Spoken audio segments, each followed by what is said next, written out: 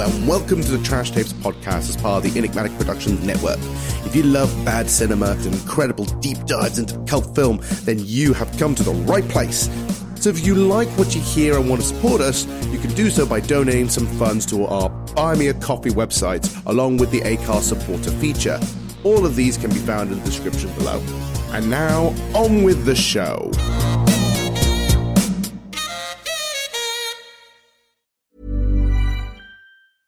Ryan Reynolds here from Mint Mobile. With the price of just about everything going up during inflation, we thought we'd bring our prices down. So to help us, we brought in a reverse auctioneer, which is apparently a thing. Mint Mobile Unlimited Premium Wireless. How to get 30, 30, bit to get 30, bit to get 20, 20, 20, bit to get 20, 20, bit to get 15, 15, 15, 15, just $15 a month? Sold! Give it a try at mintmobile.com/switch. $45 up front for 3 months plus taxes and fees. Promo rate for new customers for limited time. Unlimited more than 40 gigabytes per month. Slows full terms at mintmobile.com. It's weird because I was looking a little bit online myself, and there isn't much like online in terms of just about the pilot. It's mainly there's stuff about the TV series in general, but there's not a lot of trivia and stuff about the pilot. Movie. Well, this is the thing. You have to go deep into the dark web in order to find some of this stuff. It's hardcore. I had to go into like forums and the dreaded Reddit to find out information about this particularly unique cut. So yeah, I basically do feel like I'm part of a spy espionage movie now because I had to go in. I was hacking throughout the night, just typing away. Beautiful.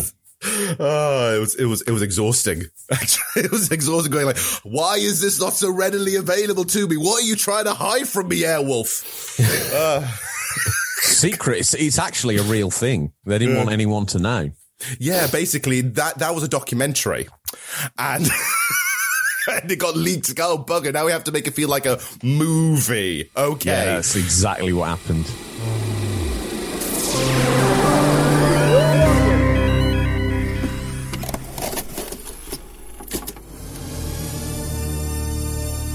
You are about to experience trash cinema.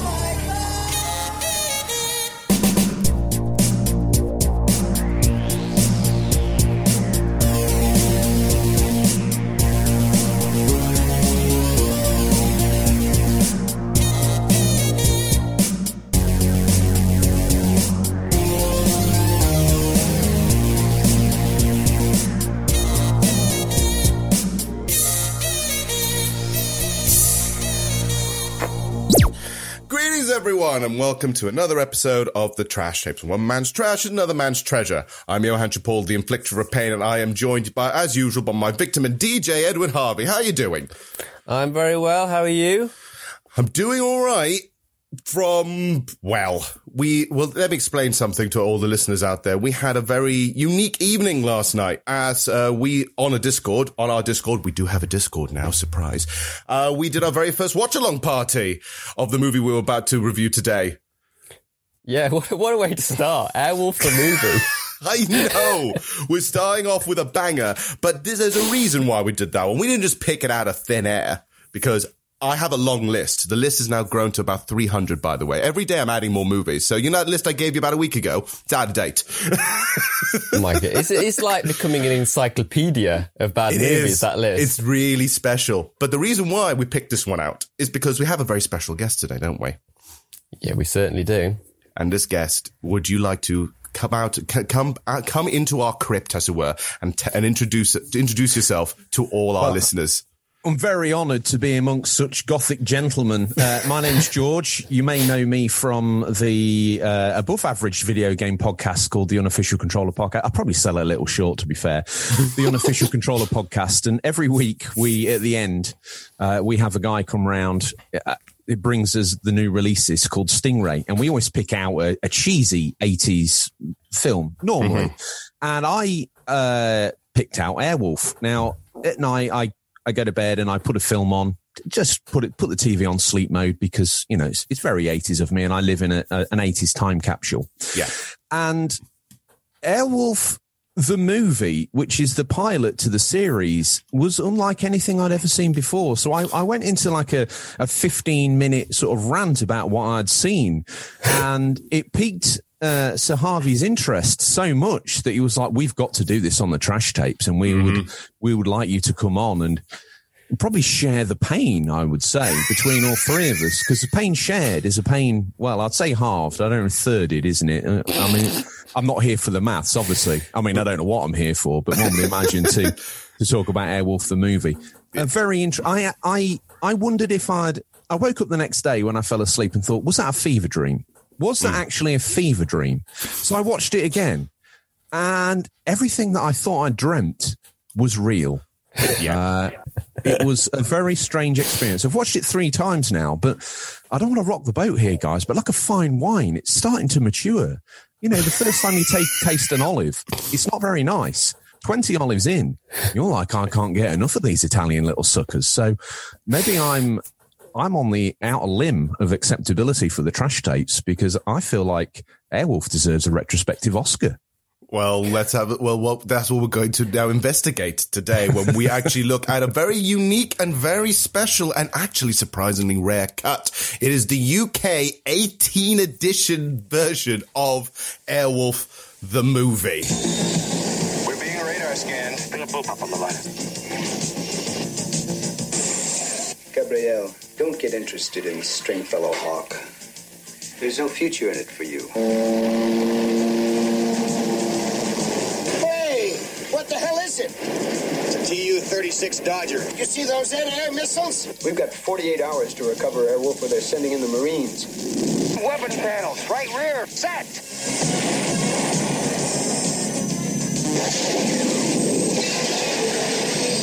9.6 seconds after ignition, Airwolf can exceed Mach 1 from sea level to 65,000 feet.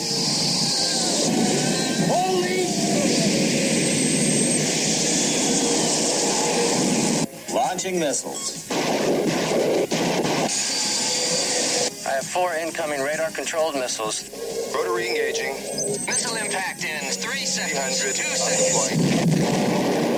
Airwolf, the most deadly war machine ever invented.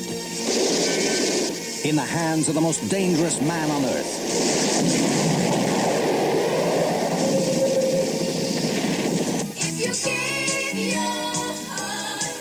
I want her. An American destroyer. He's got Airwolf. For God's sakes, Moffat, they're Americans.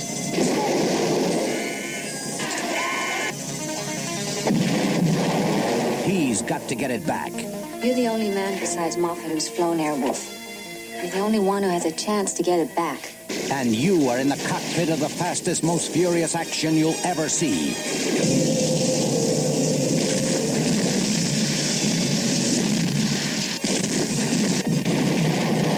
It's the mean machine that will rip your senses to pieces. Airwolf. So, my goodness. Right, let's break this down then, shall we? So, obviously, we've now realised that what reason why we're doing is because George had a fever dream one day and said, can you please confirm that this is actually a real thing? So, that's what we're going to look into. But I want to ask, was anyone before all this or anything else, was anyone already a fan of the TV show Airwolf anyway? When I was my granddad was a World War II pilot, and after the war, he carried on flying. And so always aviation things were always of a great interest to him and my uncle, his son.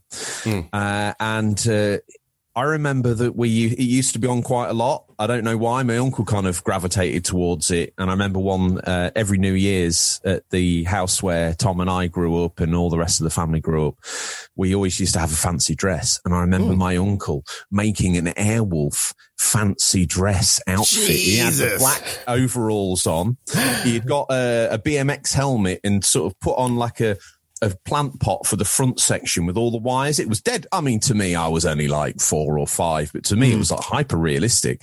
And that's kind of always sort of keyed into my sort of soft spot for Airwolf. I don't know now when I watch it, I think, oh, this is brilliant. But as we saw yesterday in the watch along, some of the actual techno babble that they come out with is some of it's rooted in fact, it was only on the third time of watching when they were attacking the spoilers, the US destroyer. Yeah. And they picked up the destroyer off the back of its radar signature that it outputted. I was like, oh, actually, that's, I never noticed that before. That's actually quite a realistic way of finding a destroyer in the sea. Were you quite literally thinking like, oh my God, this movie that I thought was rubbish has now got extra nuance in terms of how realistic it was? Subtle. It's like a wafer thin ham. Individually, you can't taste anything, but as a whole, that's one hell of a porky snack. But you're thinking that's a lot of ham slices you have to get in order to get something tasty. Yeah, it's that really obnoxious sort of yards of skin you get in the Tesco pack. It's not very nice to look at, but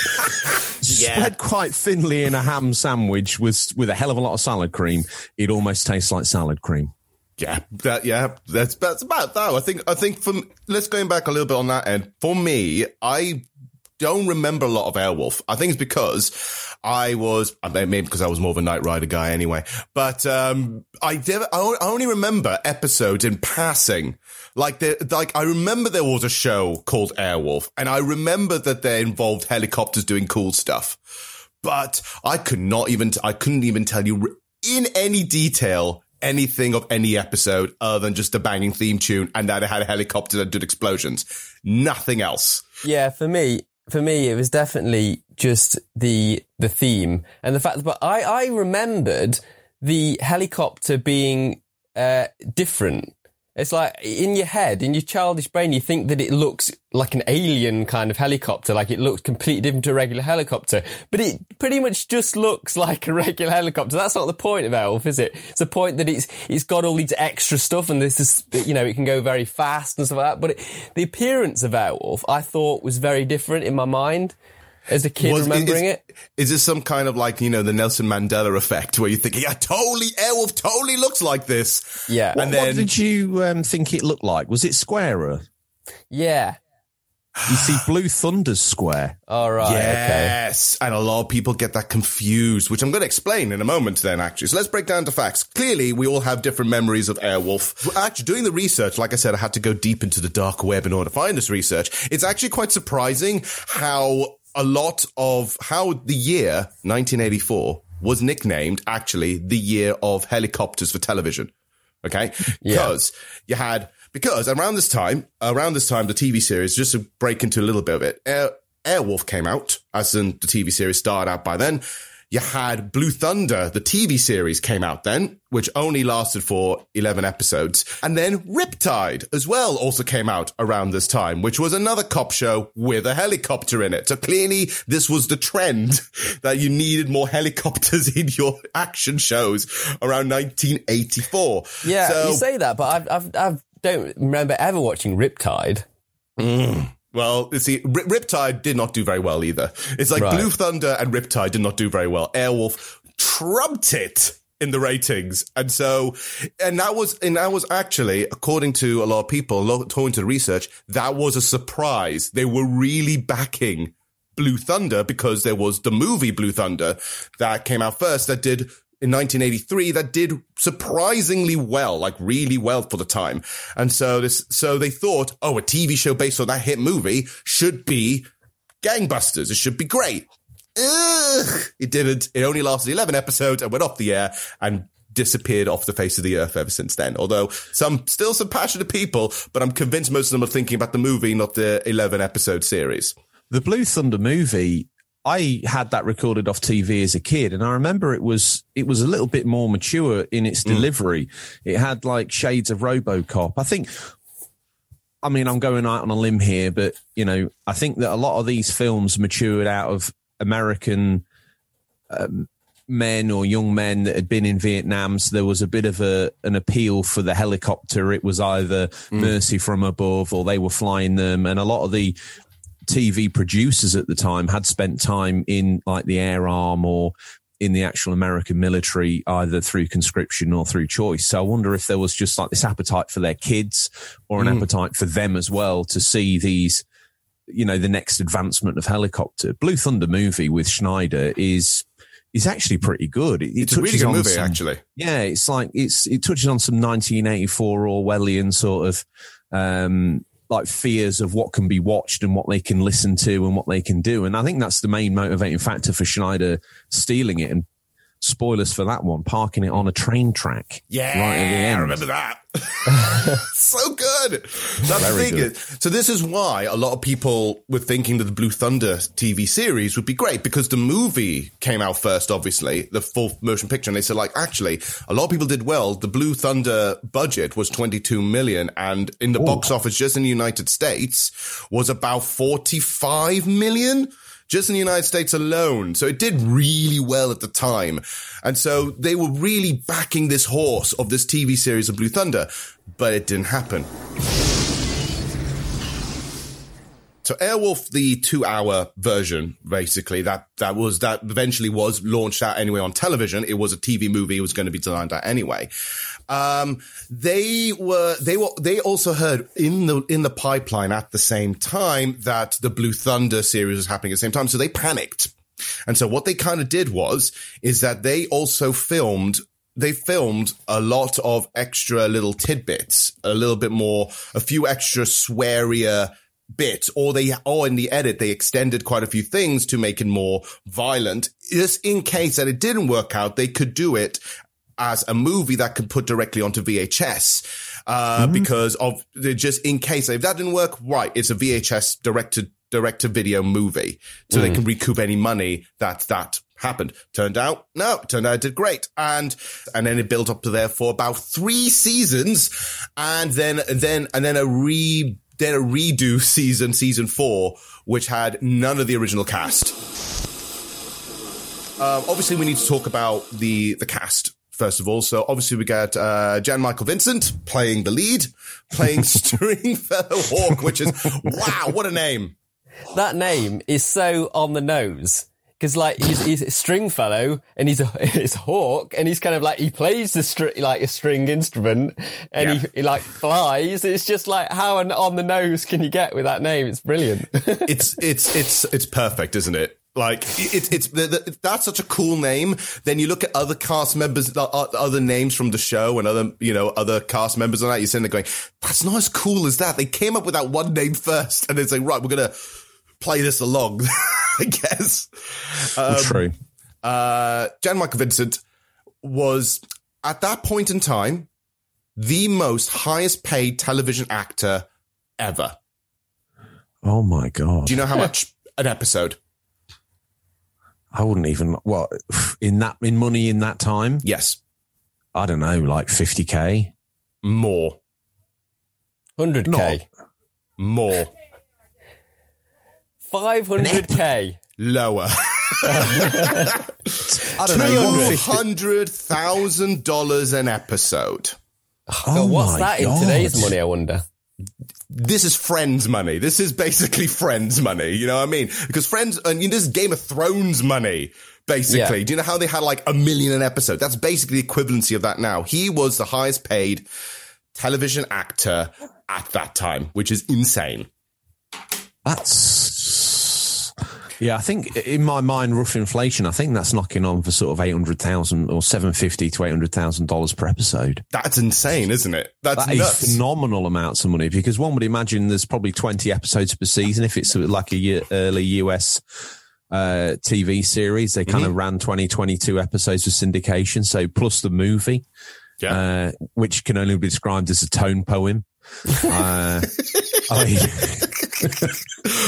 We'll get into, but yeah, it is fascinating that was a thing, and especially since we're slight spoilers, but looking at his performance, especially in this version of the movie, how he's done. And weirdly enough, we spent about 75% of the movie just giving the coldest stares, and getting that amount of money is amazing work. Do you think that, I mean, I didn't really check into him, what he did before, but is there something of real significant note that he was attached to or awarded for before, where they were like, this is a guy that can emote cold stares like nobody else in the business, and we want to pay crazy money for it? Well, weirdly enough, no. Isn't this one of the last things he did? This was one of the last one of the last things he ever did as a lead. Last things he ever did as a lead. Everything else afterwards, he was always considered as bit characters and fell into quite a lot of bad B-movie schlock. Like, for example, The Ice Cream Man, which is a horror movie about a killer ice cream man. He plays a bit character in that. My God. I love The Ice Cream Man. That's a trash tape. That's totally that. He also starred in a lot of like bad TV movies such as Jurassic Women, Lethal Orbit, and going through a whole bunch of other pieces of tomfoolery. When I had a little digging around myself, I looked into him, and he actually had a lot of sort of scandals and stuff, didn't he, to do with like drugs and cocaine, and that's one of the reasons like the show got cancelled, I think, and then it came back without him. Is that right? Like, because he wasn't in the... Yeah. There was like, wow. He used to get into like bar fights and stuff on like drug fueled like rages. Maybe the line, maybe he's just a really amazing character actor, and the line between Stringfellow Hawke and John Michael Vincent just became so blurred that he took out that Vietnam pent-up PTSD rage through cocaine, drink, and bar-fueled fights. I mean, it's a scary idea, that is, and that actually caused the show to end.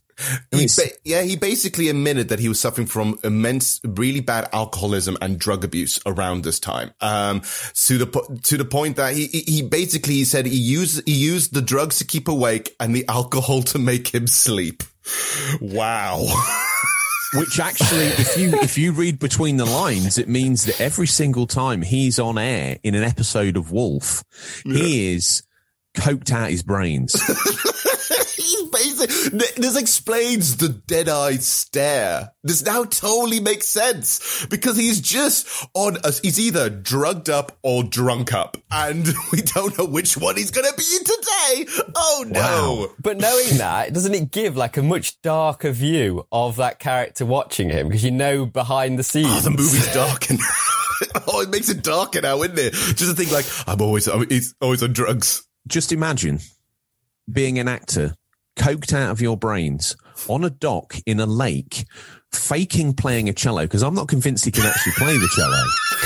Okay. Absolutely high on a confidence drug, probably thinking he can play cello. Imagine the non-audio clipped version where he's just screaming on this thing, making it sound like a wailing banshee. I just like you say, I think that's probably one of the darkest mind images I've ever had, because often when you watch a film, you get sucked into the world of it and you think you're watching their character. But if you take yourself out of it, there was 4 or 5 people, well, more than that, 20 people, one holding a mic boom over him, one filming it, someone else holding the camera gurney, the director like watching, like, act now, action. And John Michael went, probably got white powder all across his top lip that is obscured because he's like face side to the camera. And how are they thinking that any of this material is going to actually clip together and become maybe this is the answer, a sensical production? Maybe that's why. I guess so. I to be honest, that's now made my viewing, maybe the changing of this review now, oddly enough, completely different. It's now, I'm not saying I'm going to still like the movie, but I'm going to sit there thinking like, this explains so much. Like, we found the reason why I had problems with this film. Yeah, so you got other people as well. You have, Ernest Borgnine, who's also been playing Dominic Satani, which is obviously who's basically like the mentor role, and he's had a very historied career of doing a lot of character work, and he's been doing that forever until his passing. I think he died at the age of 95, along the lines of that. Wow, he lived a long time. He actually was working.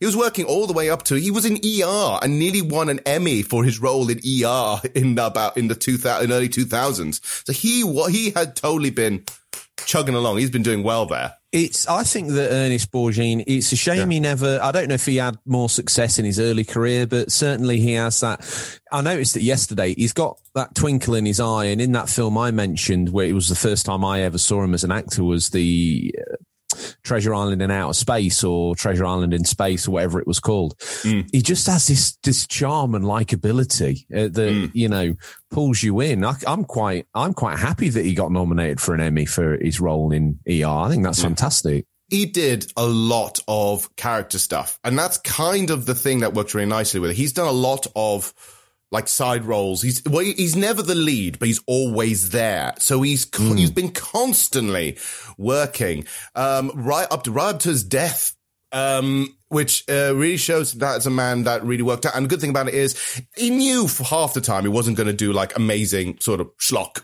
He knew he wasn't going to do amazing movies. He did a lot of TV shows and a lot of like meh movies, but he kept going, and he was always kind of a good spark on that, which is great. Interesting factoid before we go on any further is that Airwolf was not meant to be Airwolf. Airwolf was originally supposed to be a spin-off series of Magnum P.I. Yes, I read this. Yes, fascinating. So it was based off an episode of Magnum P.I., which was called Birds of a Feather, right? And it was that episode was supposed to be the backdoor episode for this. Now, they wanted to say, let's do a spin-off of it, but then the studio kind of went, no, thank you.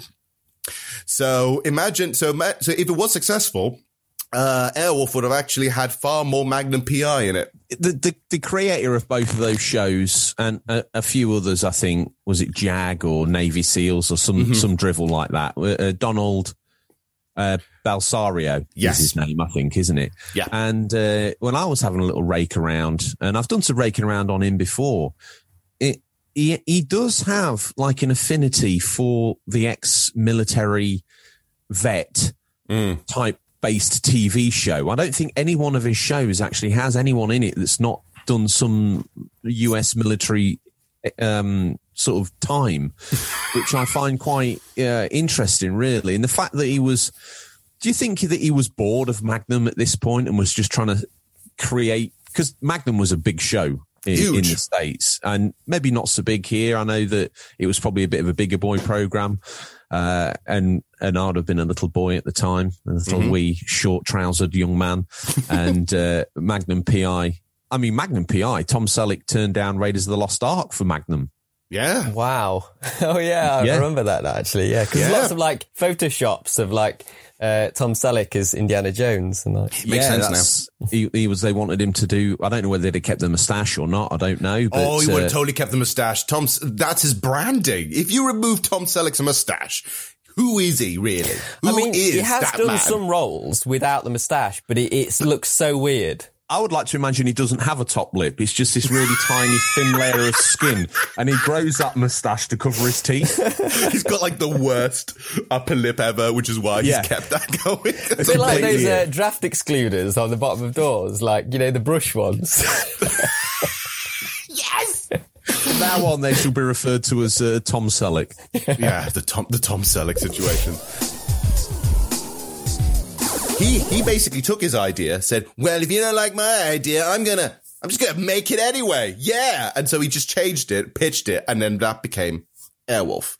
Now, he did that. Apparently, the reason why that was the case is because that came out at that episode came out at the same time as Blue Thunder, the movie. And it's like, let's try and capitalize on Blue Thunder, the movie. And people go like, nah, it's nothing. And it's like, this is going to be a thing. And then it turns out it was going to be a thing because 3 different studios were trying to make TV shows based on helicopters. So he jumped on that bandwagon as soon as he knew. He was like on the pulse of what culture was going to be around that time. Wow. That's, I mean, like I say, I don't know whether, I said it earlier, I don't know whether there was like a vein that they'd tapped into off the back of Vietnam or whether helicopters were like a cutting edge. I mean, they were quite a cutting edge flight vehicle at the time, really. They'd been developed in the late 60s, early 70s. They really started coming of age by the time Airwolf came out. I mean, it's based on a real helicopter, which I'm sure we'll get to, but, you know, it was very aerodynamic, very slick looking thing, very...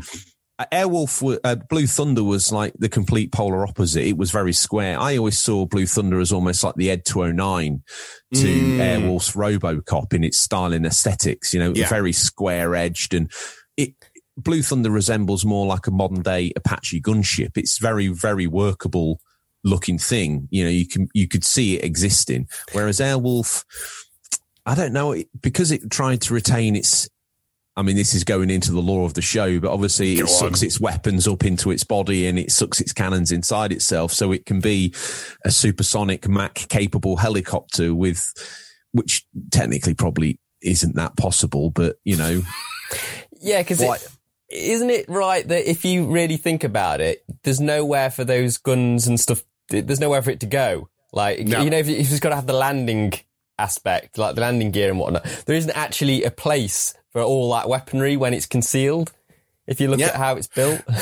Yeah, so basically what that was is that a lot of the ideas is basically it was based off a Bell 222 helicopter.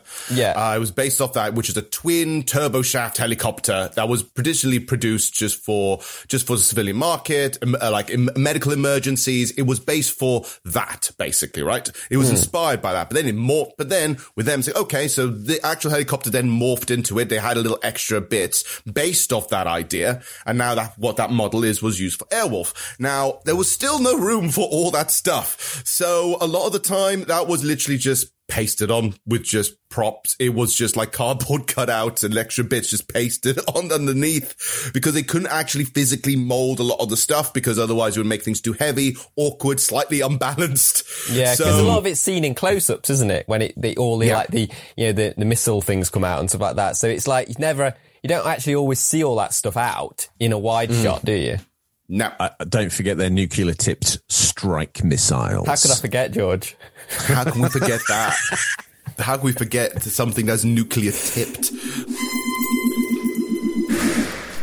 Bit of a side note, but Knight Rider, the movie, which is the pilot, which is a movie much like Airwolf. Yeah. Have you guys ever seen that? No. I think I did, but I think I saw it where they launched it out, not as a movie, but they cut it up into like 2 parts to make it like part of the season. I think that's how I saw that. Yeah, because I think Michael Knight's initially called Michael Long. He's a policeman that fits the right profile for the character they need. Now, in the beginning of the film, it's a completely different actor who gets shot in the face, and Knight Industries actually get hold of this this policeman and quite sickly rebuild his face in the image of his son that has gone missing or died. So that becomes David Hasselhoff. Okay, in the actual pilot movie for Knight Rider, it sounds like another one of my fever dreams, guys. I apologise for these bizarre segues. I actually think it's fantastic. That's a 15 as well because of some of the dark edges in it. It's how's that a 15 and this is an 18 that we've got to see? I don't know. Like I say, this cut that we saw yesterday on the watch along, and if that ever goes up again, I encourage people to go check it out. That rare 4K redo that you guys managed to put together of Airwolf the movie, the very rare 4K Grindhouse cut, exclusively available through the merch store, no doubt, Enigmatic Productions, is something that was beyond. Like I say, I saw the 15 certificate version, and bits have been added in to further the show of the TV series, and bits that have been cut out that I'm sure we'll get to, but mainly swears, but you know. Now, here's the thing. Let's talk about that cut. So, we actually got, what we saw was an even more exclusive cut than we realized because when it came to actually distributing this, there's been loads of versions of this in syndication now and a whole bunch of stuff. In fact, if you, obviously it's only in America, but in America you can get all 4 seasons of Airwolf on Peacock now. So you can, which is one of their streaming services, you can watch all 4 seasons right there and then, including the official version of the pilot. What we got was a very, very chopped up version because, around the time of the early releases on VHS, interesting enough, in some countries, like in the United States, the VHSs were only like for an episode. So you only buy the VHS for a 45 to nearly an hour long episode. But in the UK, those episodes were like double episodes. You had 2 episodes put together, but they were edited to make them look like a movie. Right. So you didn't cut to like now the end of this. No, it would be recut and things would be moved around And sometimes it weren't even in coherent order of like episode 2 to episode 3, be episode 4, now episode 5, and they edited together to make it into a coherent movie.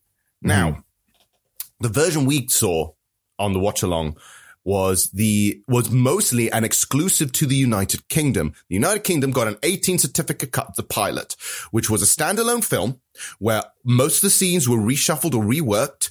They removed most of the continuity ties from the TV show, which is what you were mentioning along, and also incorporated footage from one of the first episodes, which was Mad Over Miami.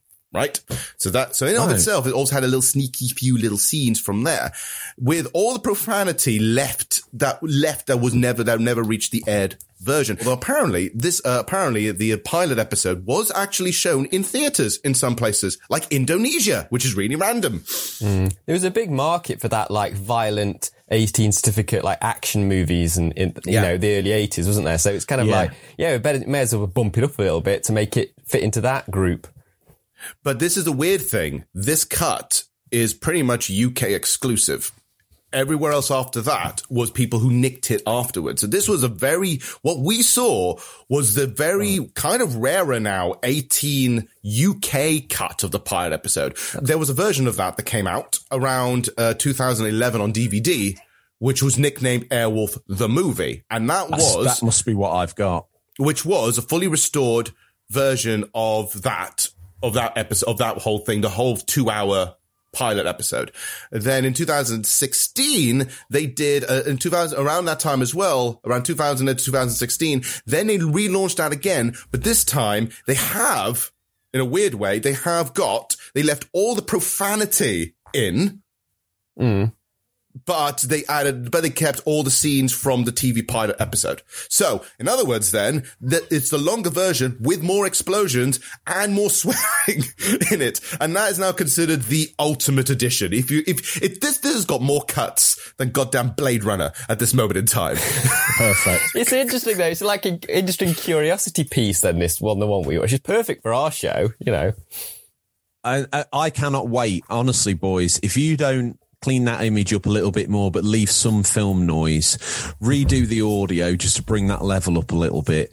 If you don't put that out on Enigmatic Productions as an exclusive Airwolf Enigmatic Productions cut, you guys have no longer, well, you're not human, you're immortal vampires, as we know from my podcast. But, yes, you know, you are no longer immortal vampires. This is a thing that needs to happen. I would pay hard cash for a Blu-ray version of your cut.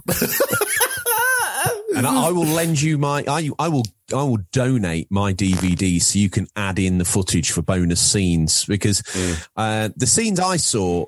Do you want to talk about that now, or do you want to talk about that at the end? I think this is now the perfect time to talk about the alternative things that were removed. So what did you actually get to see in your version? I saw in a section, there's a bit where Dom or Ernest Borgine comes over with the shopping and they unpack it, and it kind of glossed over it in the cut that we saw yesterday, but they kind of then get in Dom's helicopter and disappear off. Now they go to, obviously one of the mind images that I always had as a kid of Airwolf was the Monument Valley, the Valley of the Gods, where you've got those strange geological structures, mutes and bessers, I think they're referred to, which are like eroded volcanic plugs. Now, one of those was hollow that they actually lowered Airwolf down into. It was almost like the Batcave for Airwolf. Yes. During that, because in the film you saw them coming back and landing on the pier again. In the cut I have, they go off and they scout out somewhere to hide Airwolf when they bring it back, because they're going to use it as a bargaining chip. The scene where Jean-Michael Vincent and the lady, forgive me, I can't remember her name, but plot device A, when she, Gabrielle, forgive me, when she goes upstairs looking for an art lesson, that the swearing in there, or the cuss words, I would say, that's all missing. And the version that I saw was a little bit less rapey. At the end of the movie, there's a scene where, because it sort of ended with a fade to black, didn't it? Of them sort of going off, heroes surviving, not really knowing anything. In the version I've got, they meet the Colonel Sanders, back at his cabin, and he has his artwork back. Without revealing too much of what we're going to speak about in a moment, he has his artwork back and a file, because one of the things he doesn't want the money, but he wants to find out what's happened to his brother, and he gets Colonel Sanders' CIA, which they call the firm. I don't think they're maybe allowed to say the CIA, the firm's file on his missing brother, and that's where Stringfellow details to them that he'll be keeping Airwolf. Mm-hmm. And he'll be using it for good purposes, but he doesn't mind contracting out to the firm every now and then. But he's built in this auto-destruct. Now, apparently, unless... I need to remember if this is correct, because it does sound like an awful inconvenience. Every 15 minutes, unless Stringfellow Hawk sends a message to Airwolf, it will self-destruct. So how he organises that during the night time, how he organises that during the day, like he's out playing his cello and it's like, oh, crikey, probably best do another line of coke and text Airwolf so it doesn't explode. I mean, what sort of an inconvenience in life is that? You know, you're out with a girlfriend, you're like skipping down, you're having a picnic. Like, what are you doing? I need to walk to that payphone because it's the 80s. I don't have a mobile. I need to dial Airwolf just to make sure she doesn't explode. Like, can you not wait? No, I've got to go now. I'm already pushing it as it is. I've got to run. It's not a cool look for Jean-Michael Vincent. His side parting is not subject to running, I don't think. I don't think it's the sort of thing that stands up to a run. I feel like I think I know the tactic for it. Do you know one of those weird like little things where it's like the bird that keeps dipping, right? Like that. You know, one of those birds, those little things. Yes. I think what it is, he's got one of those that he puts on a phone, like it puts on a dial phone and just presses the button, and it's like that's there every 15 minutes. I can relax. There's no one touch the dipping bird. No one touch it. Made famous by Alien. Those birds. Is it in their movie Alien? Weren't they the first Alien? And since we've all been working from home, I think everyone's now got one of those dipping birds to keep their activity up on Skype. It's like, we're doing fine.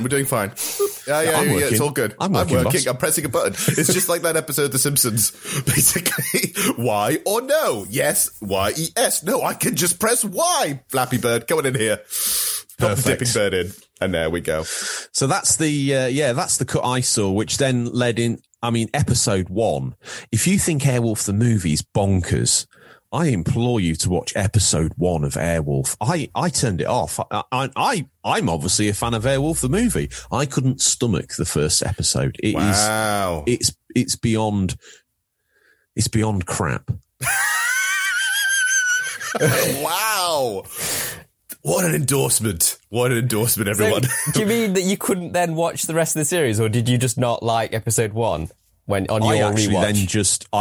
I watched the movie and thought, my God, that was terrible. Then watched it again just to make sure what I'd seen was exactly what I'd remembered. And then I got into the first episode and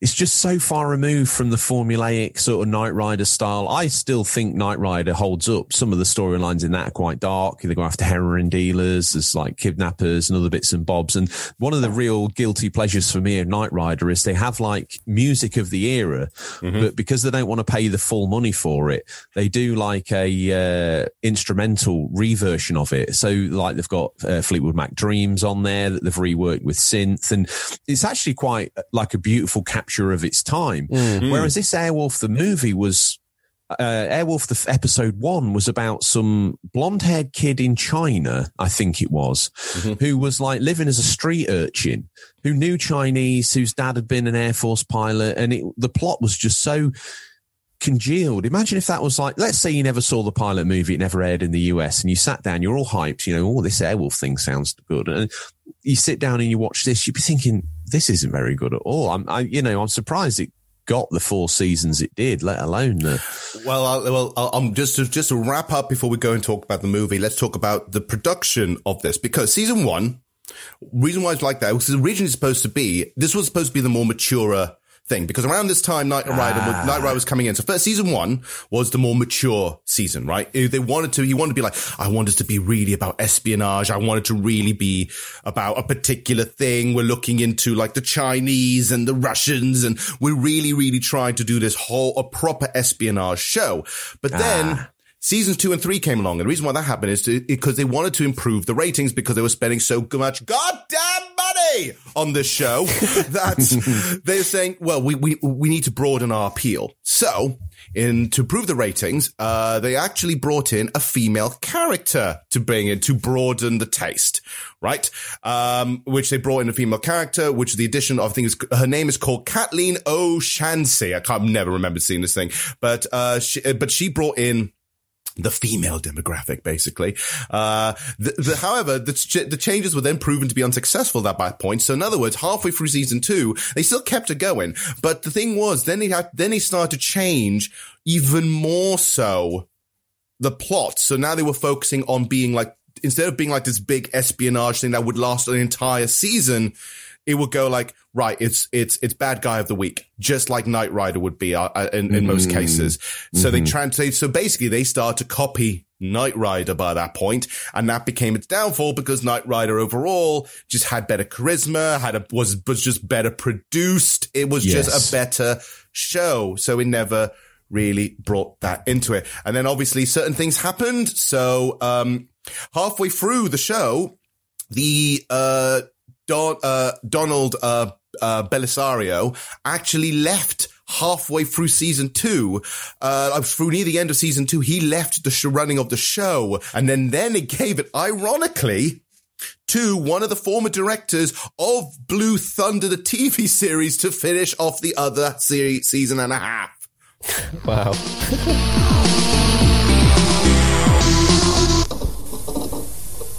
With most TV shows and stuff like that, there is merchandise, and there has been loads of merchandise for this show. But here's the ironic thing, right? A lot of the merchandise, a lot of the toys that you saw for things like Airwolf originally were Blue Thunder. This is what I'm talking about. They actually really wanted Blue Thunder to be a thing. People saying, oh, it's based off a movie. The movie was great. The TV show is going to be awesome. This is going to sell so much. But it didn't. The TV show failed miserably. So a lot of the early toys of Airwolf were repainted Blue Thunder helicopters. I actually, as a kid, had a couple of bits of Airwolf merch. Yeah, I had a helicopter on a piece of fishing line that you attached to your lamp in your bedroom. Yeah, I think I had something like that when I was a kid. You turn the blades on and set it off, and the gyroscopic force of the blades was enough to keep this thing spinning round and round and round and round and round and round until your Duracell your Ever Ready blue batteries probably ran out in about 10 seconds because they held less charge than a potato. And I also had like a small Ertl Matchbox thing of it. But you know, when you're a kid, you kind of, I don't know whether it's because you're teething or what, but I always used to like the feel of soft plastic on my canines. Yeah. And the blades, the actual rotor blades of Airwolf were this soft plastic. Oh, no, did you ruin it? Oh, I did, yeah. So I ended up with it without the blades. But to be fair, when a helicopter's in flight, you can't see the blades. So as a kid, I kind of sold myself on the concept that it was moving too fast for your eye to see, you see. So it kind of worked. But yeah, I think it had landing gear. I maybe bit the landing gear off as well because it was soft plastic, because I didn't want this thing flying in the air with no I normally look at you slowly started to devour it all. I became, maybe that's why I've got a soft spot for the movie, because I am at one with Airwolf, having You've consumed. actually devoured Airwolf. I'm an Airwolf cannibal. Yeah, so for ages that was still kicking around in like a toy box at my parents' house, but I don't know where it is now. Loads of other stuff and merchandise as well. Comic books came out of it. Books came out of it. Even a recent run of books in about 2016 based off Airwolf. So there is still love for Airwolf somewhere. Loads of video games along the time. Things for the Commodore 64, the ZX Spectrum, the BBC Micro, or the Atari 8-bit, which originally, actually, there's another one. That was called Airwolf, but originally, again, it was adapted from a game for Blue Thunder. So you see where I'm coming from. It's just a constant cycle. You can't escape one without the other. Wow. And yeah, there was a bunch of stuff as well. Airwolf as well came out in the arcade. There was an arcade game. A Japanese version of that came out. It was really good in the arcade. There was also for the NES. And there was also another one for Sega Mega Drive, which was nicknamed Super Airwolf. But actually, in most places in the United States and the UK, it was called Crossfire. Ah, interesting. So yeah. Now, is that where you play a helicopter and a vehicle? Yes. So you would, yeah, that's the one. That was one for the Sega Mega Drive. But it was released under Crossfire by that point. So yeah, that's interesting. In Japan and some other places, it was called Super Airwolf. Super Airwolf, because not only you had the helicopter, you had a cool car. But now this was just called Crossfire. Well, they did that with lots of games, didn't they? Just put Super in front of it. Super. hoping that brought in more stuff. It's like, but it's like, oh, I'm gonna see, but it's not regular Airwolf. It's Super Airwolf. It's gotta be better. So let's go and break down the plot summary. So Ed, could you do me the honors of putting some kind of background music while I put on my my trailer voice? It's really bad, but I'm going to give it a try. Okay, let's pump into this. Here we go. All right then. Fantastic. Number one, theme tune, best thing about the whole movie, really. But okay, so Airwolf is a high-tech helicopter created by the government agency called The Firm. The scientist who created it is also a bit deranged. He steals it and takes it to Libya. Deputy Director Michael Colesmith Briggs III, and also codenamed Archangel, who oversees the Airwolf project, has to take it back. Stringfellow Hawk, the only other man other than the creator who knows how to fly Airwolf, is recruited by Archangel to go to Libya and try and get it back. The only problem is that Hawk is a bit of a loner and an introvert, and his fee is doing the job that the firm must locate his brother, who is missing in action in Vietnam, dead or alive. So that is officially the breakdown of the movie. Sweet Jesus. I was so distracted by the music when you were saying that. The music is way too good. It is too good. One day when I want to get to be a bigger boy, I want to be the movie trailer guy. Airwolf was designed by Charles Henry Moffat, a genius with psychopathic taste for torturing and killing women. Thing is, your voice has got that kind of slightly gravel tone to it. That if you put some training in it, I would love to hear your voice over trailers. So, sign me up. Whatever you need to do to classically train me, Johan, I follow your lead. Like Luke to your Obi-Wan, I shall follow you. Basically, I can't even do it. After I do the voice, I need water. I can't keep it for longer than however long it is. Imagine a whole 3-minute trailer of me talking over everything. I'd lose my voice. I'd become a mute. I'd have to learn sign language and do all that from scratch. Can you imagine signing the trailer to Airwolf? I think you'd look like John Michael Vincent at a rave. Try to explain it. Can't do it. Can't do the signals.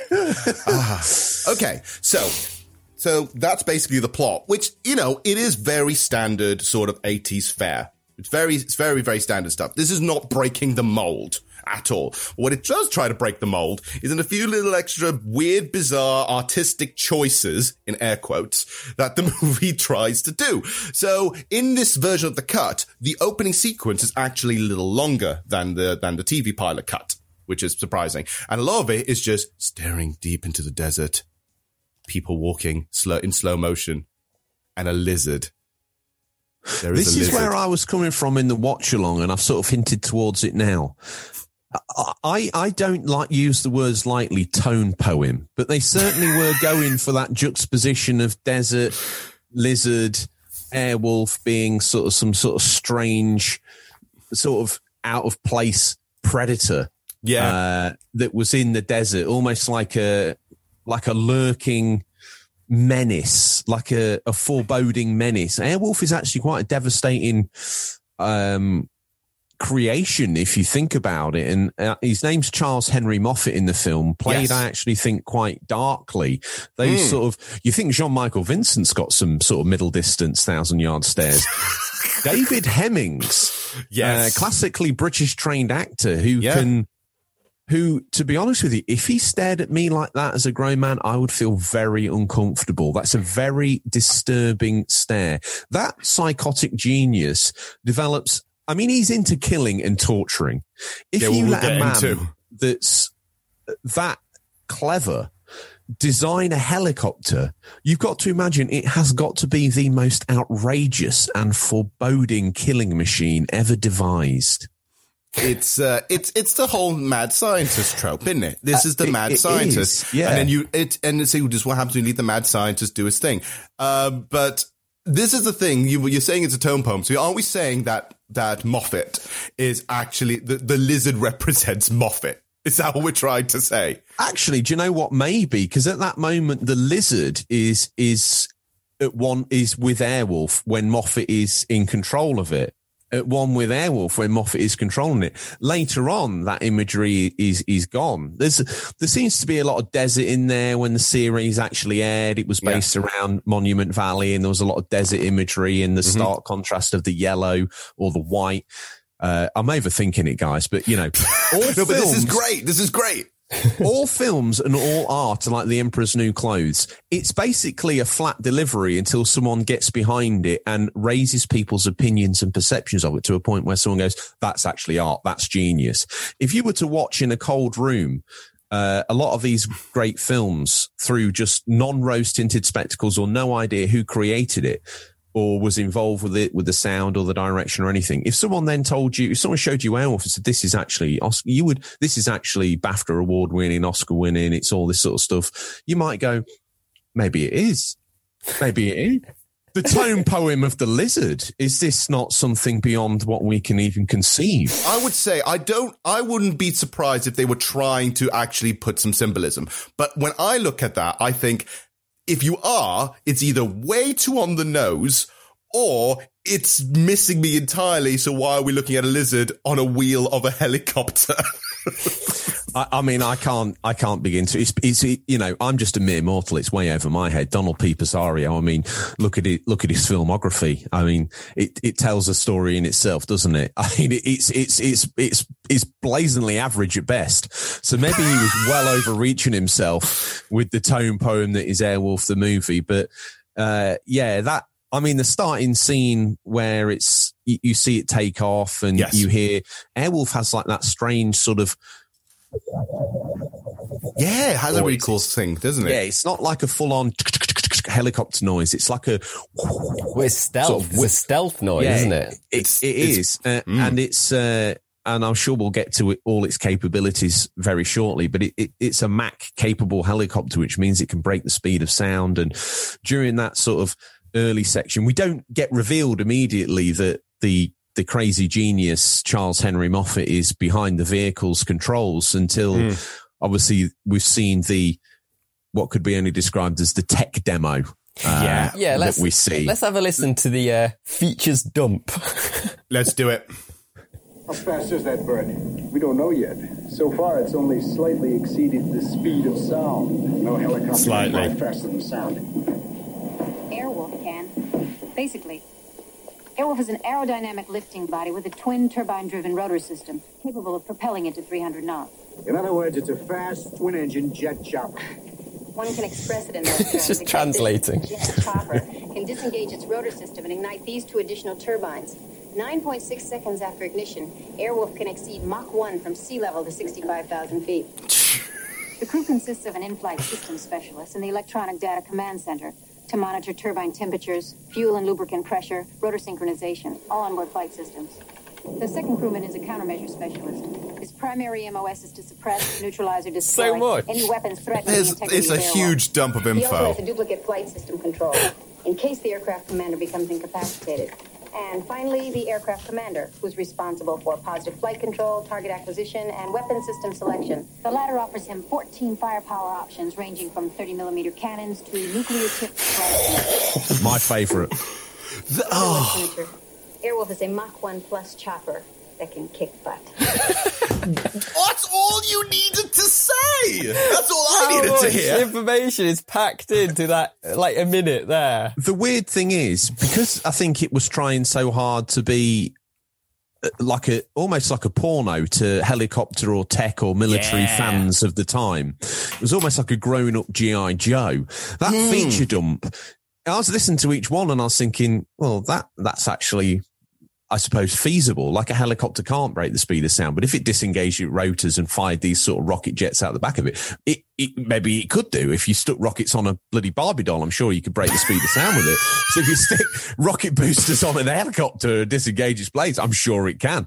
Yeah. It's nuclear tipped strike missiles. I mean, we have like depleted uranium rounds now. I mean, maybe it's something along those lines, but that feature dump, it just reads like a porno list to a military buff, doesn't it? It's like when you used to watch things like Top Gear, and they used to explain all the bits of the car. But that is not for the average person, right? Because you can watch things like Top Gear and those kind of shows. You're sitting there going like, oh yeah, I like the cars, I like the silly things, I like how it looks. But then they start going to, oh, it has all these kind of things in the engine, or oh, look, all the things, it goes to certain speeds, and you can see that is aimed for that's the sexy bits for the motorheads, and this is clearly the same for that. But it's just funny that you can't capture that. There's so much information that I've forgotten half of it already.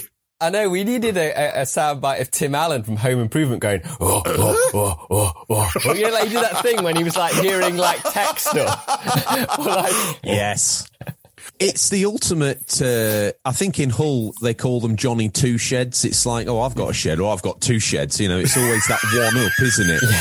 And when I was in the Navy, we had a saying for people like that called black catters. Because if you had a black cat, there was someone who had a panther called Midnight, if you know what I'm saying. There was always someone who had that one up. And Airwolf, to me, sounds like if you had a top trumps of 80s vehicles, you've got like the 18 van. Oh, well, it's got like a swing out door and like a gunner's position. Airwolf's got nuclear tip strike missiles. Give me that card. Okay, I've got Night Industries 2000. I've got like a swooshing radar display that can do all this sort of stuff on the front. Airwolf's got 3-man counter position strike team on board that can analyse and instantly allocate firepower and countermeasures. Give me your card. I've got the X-Wing Starfire. Well, it's got an onboard astromech droid. As if it's even got 30mm pop-out machine guns. Give me your card. I mean, Airwolf is the Johnny Two Sheds of 80s vehicles. It's just that list. It's trying to trump every other vehicle in history. What's the Donald P. Pesario? He's like, what's the one up for this? And then he just got carried away. He probably splashed himself in what he thought was talcum powder in John Michael Vincent's bloody changing room, and ended up inhaling half of it. It was like, that's what Airwolf is. Hilarious. Hey, I'm Ryan Reynolds. Recently, I asked Mint Mobile's legal team if big wireless companies are allowed to raise prices due to inflation. They said yes. And then when I asked if raising prices technically violates those onerous 2-year contracts, they said, what the f*** are you talking about, you insane Hollywood ass f- So to recap, we're cutting the price of Mint Unlimited from $30 a month to just $15 a month. Give it a try at mintmobile.com/switch. $45 up front for 3 months plus taxes and fees. Promo rate for new customers for limited time. Unlimited more than 40 gigabytes per month. Slows full terms at mintmobile.com. Hiring for your small business? If you're not looking for professionals on LinkedIn, you're looking in the wrong place. That's like looking for your car keys in a fish tank. LinkedIn helps you hire professionals you can't find anywhere else, even those who aren't actively searching for a new job but might be open to the perfect role. In a given month, over 70% of LinkedIn users don't even visit other leading job sites. So start looking in the right place. With LinkedIn, you can hire professionals like a professional. Post your free job on linkedin.com/people today. Well, as George said, shortly after that, we get Moffat introduces himself to Senator Dietz after this sort of tech demo. I've got a clip of that. Dr. Moffat, this is Senator Dietz. I want to congratulate you on the most spectacular weapons demo I've ever seen. I'd like to shake your hand. You already have, Senator. On Project Proteus. Proteus? It was the White Sands in the 70s. I trust the Senator remembers me. Oh, a bit of evil synth comes in. Well, it was a long time ago. Yes, the firm has shown great confidence in my ability to change. Yeah. Well, I'm sure that trust is well-founded. Not really.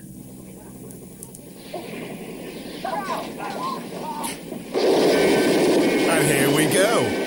This leads to the most, I think, one of the first reasons why I can see this as an 18, because they kept this death scene. Well, not death scene. This whole thing where he just goes and blows up the training facility is by far so much overkill. Oh my goodness. One thing that kind of piqued my interest in the 3 times that I've watched it in the last as many months is that David Hemmings, when he's like, you showed some great, you already have in Project Proteus. Like, what was Project Proteus? White Sands, it almost sounds like it's like UFO tech and he went a little bit mental and killed a grey or something. I mean, I don't even know. I would love to know the backstory of Project Proteus. Unfortunately, we never find out. We never find out, and it's never mentioned again. It's a lot of things here because they were also, especially in this movie, because they were supposed to lead into the TV series. This movie was done as a standalone movie, so anything that we could have learned in the TV show or maybe found out more about was completely cut. So because it wouldn't make any logical sense. But overkill. So many explosions. So many people die. Except quite literally, Michael Goldsmith Briggs III, who only gets an eye patch. How did he survive that? Well, it just kind of shows you that a nuclear tip, as much as Airwolf is the ultimate top trumps card, its nuclear tip strike missiles aren't that devastating, really, are they? Because a man can walk away having lost just an eye. If someone showed me that massive sort of carnage and said to me, George, I'll give you £1 million if you go in there, but it's going to cost you an eye, I'll be like, is that it? Yes, sign me up. No. I thought he got obliterated with nuclear. I mean, the guy's probably going to die of cancer 60 years on from now, and the firm will pay him. Maybe he's the smoking man from X-Files or something like that. Just having a thought that he just now secretly is oozing radiation. He's just slightly radiating everywhere he goes. Yeah, you turn off the lights and it's like, maybe that's why he wears white, because he glows in the dark. I mean, I don't know. At least 20 nuclear tip strike missiles fired into that tiny little room, and he just covers that woman. She dies seemingly, but he just loses an eye and lives. I know that is a bizarre amount of stray shrapnel. The firm, basically, their uniform in air quotes, is just white.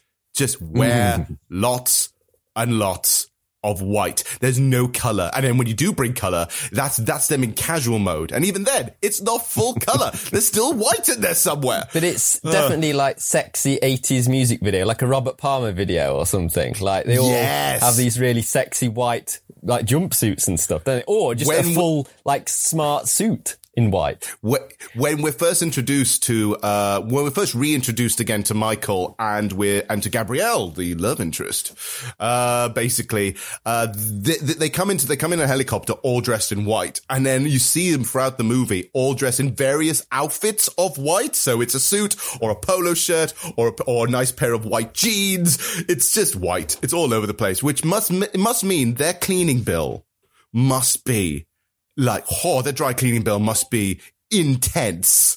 Because it's probably one of those government black funds, isn't it? Like in Independence Day, where Jeff Goldblum's father's like, do you think their toilet seat costs $50? It's like, that's where that secret money's funneled off into. It's into like a bulk supply of Daz for the CIA. So I would not be surprised. But okay, from this now leads into, we are finally introduced to Stringfellow Hawk in the most beautiful, bizarre way possible. Ed, I know you have this. So cut to the eagles, first of all. You open the scene with an establishing shot of eagles in flight, and you hear this.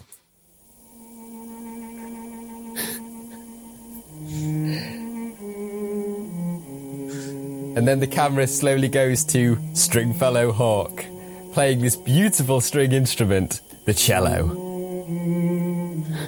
And as he's watching the bird fly in the air, he is playing I would love to show you this scene. He's playing the cello and silently crying. So in the version we watched, didn't you see tears? It may have been on his face a little bit. Or you couldn't really tell from that VHS rip, but... Hell no. But you can. I just love that this is why I think you've been swooped into it, George, about saying this has to be more artistic, because this bit doesn't make much sense. He is surprisingly cultured for the kind of character that he is, if that makes sense. So you're saying there must be more to this. There must be more to the eagle thing. There has to be more to why he's playing the cello. I just wonder if it's, in an attempt to make it look a slightly more sort of articulate and intelligent film, and to try and give the characters a little bit more nuance. They've gone with these, I keep joking and referring to them as tone poem, but these sort of metaphoric style shots that try and add some artistic credence to her. I mean, ultimately, maybe Belisario thought he would let this all hang out, because he probably thought, well, they didn't let me have this during Magnum. They're probably not going to let me have it off the back of this because it's too edgy. So I'm going to go, he probably put a beret on and went full sort of director mode in this and thought, well, this is my Magnum opus. I've always wanted to do a helicopter sort of movie, and this will be the one I take to the grave. It's my proudest work. Maybe for a TV producer stroke director, this is the very high level of scum on the side of the bath. And to him, this was like his thing that he'd always wanted to make. He wanted to show his chops off. The tone of the film, I think, as we've mentioned, is all over the place. It's knowingly joking. At the same time, it's trying to be knowingly serious. The firm talk to Stringfellow. They go in, and obviously they're going in, looking into his log cabin, and first of all realizing that there's a whole bunch of paintings in his log cabin that are proper fine art. Which is officially fine art, which in of itself, in this version, that storyline is completely scrapped, because obviously it doesn't make sense realistically, because the ongoing battle for the art is actually something that keeps going throughout the series. So, oh, is it? This is one thing that I thought I dreamt, because in the version I watched, we kind of rambled through a lot of the film, so we missed probably some of the finer points. But it's alleged that all this art, which is like pictures of self-portraits of Van Gogh and proper European masters' fine work, the museums have got the fakes, and Stringfellow Hawke's grandfather has collected all the real pieces of art. So these are all the legit ones. And all the museums in Europe have got the fakes. And Stringfellow Hawke's grandfather collected these to show his love for his grandmother. No explanation as to that he was like a crazy art thief, or maybe where did he get the money from? But I love the weird ass, slightly detached conversations that these guys have over the bar, over dinner, in bed. There's loads of moments that we could share, and I bet Ed, you got a few that you've had to share. It's interesting because you mentioned the eagle, and if the eagle was just a passing thing, then it would just be in that scene as a visual. But the eagle is referenced a couple of times, and in this conversation, we get this. You scared the eagle. A what? Flying in, you're downdrafting an eagle.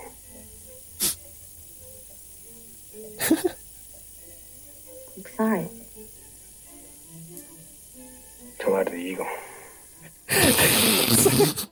I love that. They're like talking amongst themselves, and he just completely goes on a tangent and just says, "You scared my eagle." Oh, yes, of course. That's what they say. They're landing. Are we to imagine, I mean, I think you've got a quote for this, haven't you? Are we to imagine that he is sort of, I mean, I think the clip is serenades an eagle. Have you got it there? Yeah. So, here we go. That was lovely. You know, it's obvious you studied with Coulter. You seem to know everything about me. I don't. I knew you played the cello well. I didn't know you serenaded eagles. I mean, that's later on in the movie, but yeah, we can play it there.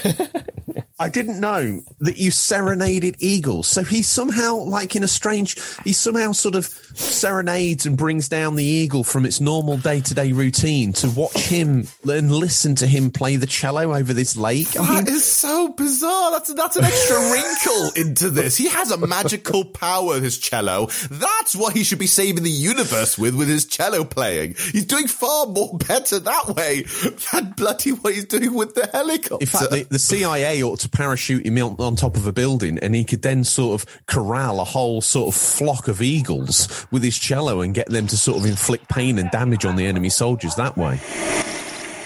But during this section, it's kind of intercut between meeting Dr. Moffat.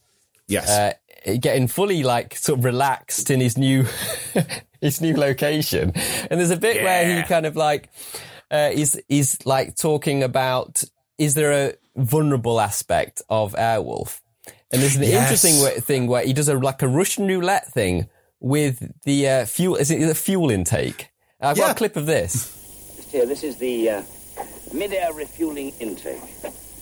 Now, one bullet up there, and the whole thing will blow up. So by this point, he gets the gun and just shoves it in. It's quite sexual. It's disturbing. You always have to shaft something into a hole. But not, I guess, today. So he's playing Russian roulette with that, and he's all the whole time he's eyeing up the guy. I actually find his presence, the way he sort of manhandles that gun, and like I've always been quite fearful of. I've always respected guns, be it as a kid. If grandparents have gone on shoots and bits and bobs, and they've had guns around the house, and I've always learned to respect them. So when I see someone mishandling one like that with actual rounds in it, I always actually find it quite scary, because his sort of 1,000-yard stare as he sort of plays with it. He sticks it in Airwolf and shoots it. He's trying to shoot that coin out of that guy's hand in the swimming pool when we first meet him, when he's in his full chic robes, isn't he? When we first cut to him. And it's a great way of showing how sort of, to me, as a kid, I'd have been terrified by that.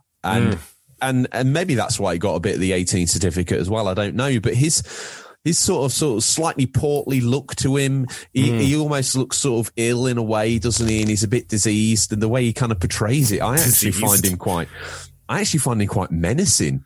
Oh, he's very menacing.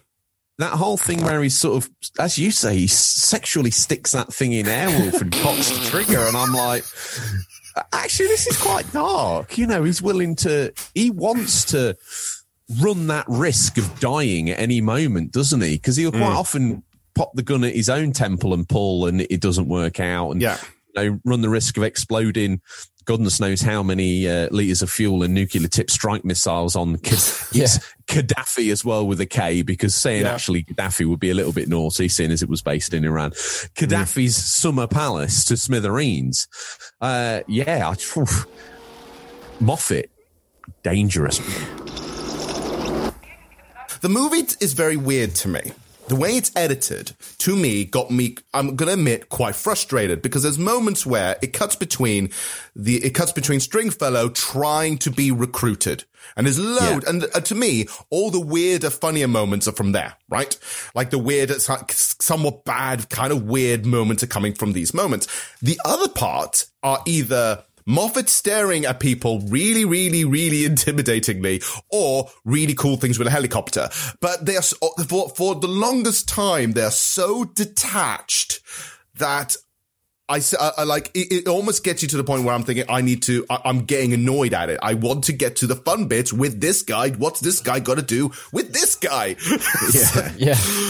I mean, just as a little bit of context about get a feel of like how the Moffat stare is, how intense it is. I've got a clip where there's a bit where he is staring at the dancer in the bar. And this is what the music is like.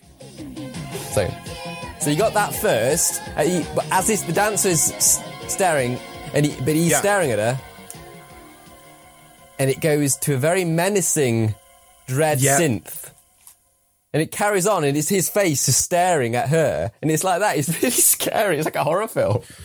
It is, though, isn't it? I mean, he certainly read the script and decided he knew how to play Moffat. And I think, in a way, in of all the performances in the film, I think John Michael Vincent is trying too hard and probably misses the beat a couple of times. But if you were to extract anything from this film, I actually think that David Hemmings plays quite a good bad guy, to be fair. And I actually would like to see more of him in a similar role. Yeah, definitely. The thing is, that's what most of his bits are, is death stares and helicopter stuff, right?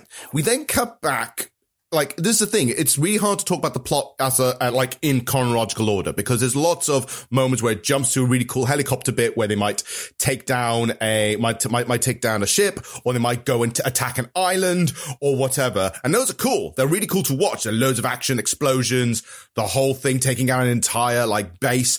Cool. But it just going back to Stringfellow, that does nothing.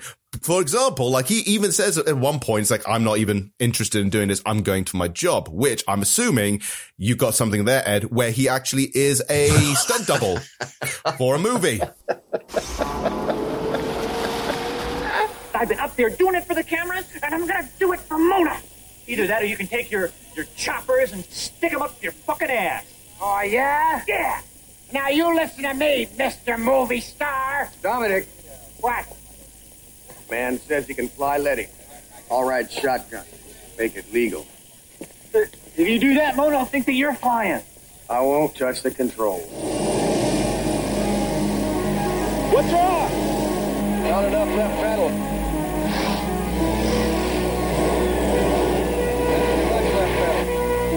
What the hell is that stuff? Well, it doesn't have a name. You don't normally see that unless you watch the tail rotor. I'm gonna land now. You're the pilot. You can back me a little if you want, Hawk.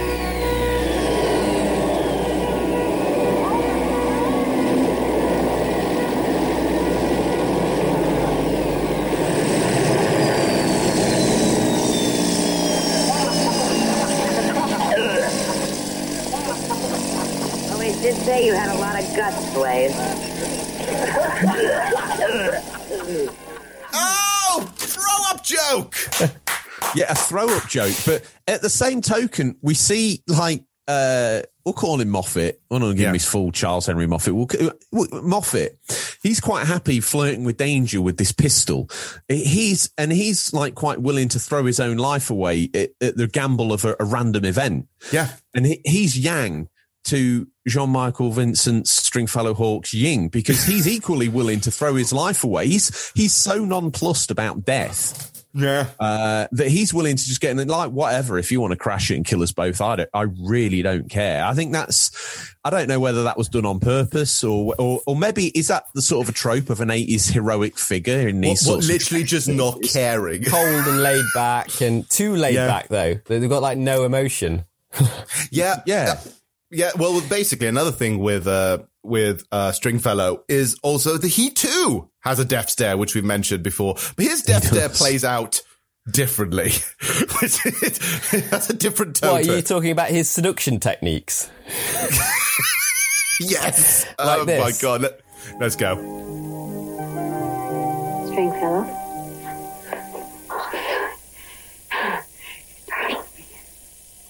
At this point, he's naked, by the way. He's totally in the buff. Looking at your collection. It's incredible. That's what I heard you moving around up here. Just wanted to talk about the art. How anyone could put together a collection like that. It's fantastic. So weird. I'm sorry, I guess it's none of my business. He's just staring at her the entire time. There is no communication here. There you go, at the end of that, you didn't come here to talk about art. And then he pushes it onto the bed, and then I've got another clip of that, like, directly it gets after. Quite rapey here. This is what you came here for. No. Archangel's worried I won't take the assignment. Perfect You're here parental. to fuck me. You're wrong. You're a liar. You come here to talk about art. Yes, I did. Maybe not totally. I didn't come here for Archangel. Liar's a liar. A whore's a whore. Damn! I mean, that whole thing, do you think that, I mean, it's kind of like the early James Bond of seduction techniques where it is a bit like forceful and it's like, it's just something that wouldn't cut it today. It's like you can't be like that around women. But back in the day, it was totally fine and it seemed like, oh no, he's a powerful man. Totally fine. Look, realistically, I don't think it was ever fine, but it was basically more just tolerable by brutish. I'm misunderstood. I'm harsh. I'm quiet. I can totally bang you. And the whole point was mounts her onto the bed, puts her down like onto the bed, says all this stuff, but then I'm slightly disappointed because they don't end up having sex. He just rolls over. In the cut I saw, it fades to black, insinuating more along the lines they had sex. Whereas this film, as you say, he rolls over and it feels like, you know, either he's very, as is in the watch along, Johnny Two Pumps, as you called him, Harvey. I don't know whether that's... Two-pump chump, that's it. He's a two-pump chump. I actually got that saying off Bobby, by the way, the other host of Unofficial Control. I heard him say that. That's where I've got it from. He's a two-pump chump. But the fade to black, I felt, was more classy and added, the 15 certificate cut I saw actually added more to the sort of credence of the scene. I find, though, his delivery, it's so whispery. Even on the version I heard, I could barely hear his actual delivery. In that scene especially. And it's lit like a horror film. It's all like very heavy silhouette, like backlit. So you just got the outline of the characters. Yeah, weirdly enough, that scene didn't feel seductive at all. You're sitting there going like, I'm concerned for her. That is how I interpreted it as well. And we also get a little bit of context about why he's so weird around women. I've got a clip of that, so I'll play that and then we can talk about that. Gabrielle, don't get interested in Stringfellow Hawk. There's no future in it for you, or any woman. Why not? When he was 12, he and his parents were in a boating accident on the lake. They drowned. Just before he shipped out to Vietnam, he and his girlfriend were in a car crash. She died. In Nam, he and his brother went down in the same mission. He got picked up, St. John didn't. Stringfellow is afraid that anyone he loves, or might love, will die. So that's it's a really dark bit of like insight of his character, but it's very typical of like a protagonist, isn't it? The thing is, a lot of that stuff is very similar for quite a long time, to be frank, until about maybe 25 minutes left of the movie. So for an hour or so, we get this. They don't even really talk to each other about stuff about this. They don't interact in any shape or form until finally they realize that they do this really horrible willy weird explanation where that strip joint, they say like, oh, women are mysteriously disappearing like on a daily basis. So let's send Gabrielle, the love interest, over, shall we? I mean, you've got to question the American Special Intelligence Agency that's found this bar where the Iranian high brass hang out, this strip joint, and Moffat, this sort of double agent that's gone over there, not double agent, but, you know, a very naughty man, stolen this supersonic death machine that he's created. He goes over and then they hang out there and they keep losing agents. Like, what is going on with their intelligence network where they can't put two and two together? And then they send this woman over there anyway, knowing pretty much that she's ripe for old rapey face to get into. I mean, it's almost like a fresh bit of food goes on at the buffet and he's like, oh, yeah, please. He's straight in there on the prawn ring, isn't he? Gabriella is like instant victim. The only thing I can think of is that this was done on purpose to manipulate Stringfellow because apparently they had feelings for each other, which really, in a weird way, developed very quickly for me because realistically it's only been, a week, right? In this cabin? Been a week in this cabin. And yeah, I'm not sure whether they knew each other or not. I couldn't tell from the movie when I watched it, but in a week, they suddenly get very coupley and cuddly and they kiss and it's cute. And you think like, from rapey scene to that? That's a leap. Which is weird because they haven't got any chemistry. I don't know about you, but they've got. I think it's just because he's being so cold that it's hard to tell whether he likes anyone anyway. So, but they're ridiculous. Yeah, but they do go on this kind of like a date, don't they? Like a fishing date. Yes, they do. And obviously they go fishing and they get a beautiful fish. The most beautiful of fish, basically. And it ends in a very weird moment because they have a bit of a conversation about that said fish. And I'm looking at you, Ed, because I can already tell you're gasping to press the button. You're eating the poor thing just to spite me. You think I'm being stupid? Yeah? I know people eat fish. I eat fish. It's got so much sorrow in her voice. Just that trout was very beautiful. The beautifulest trout. Yeah, I think I understand. Do you? Yeah, you just like to eat ugly fish. I love the classical music in the background as well. He's so cultured, isn't he?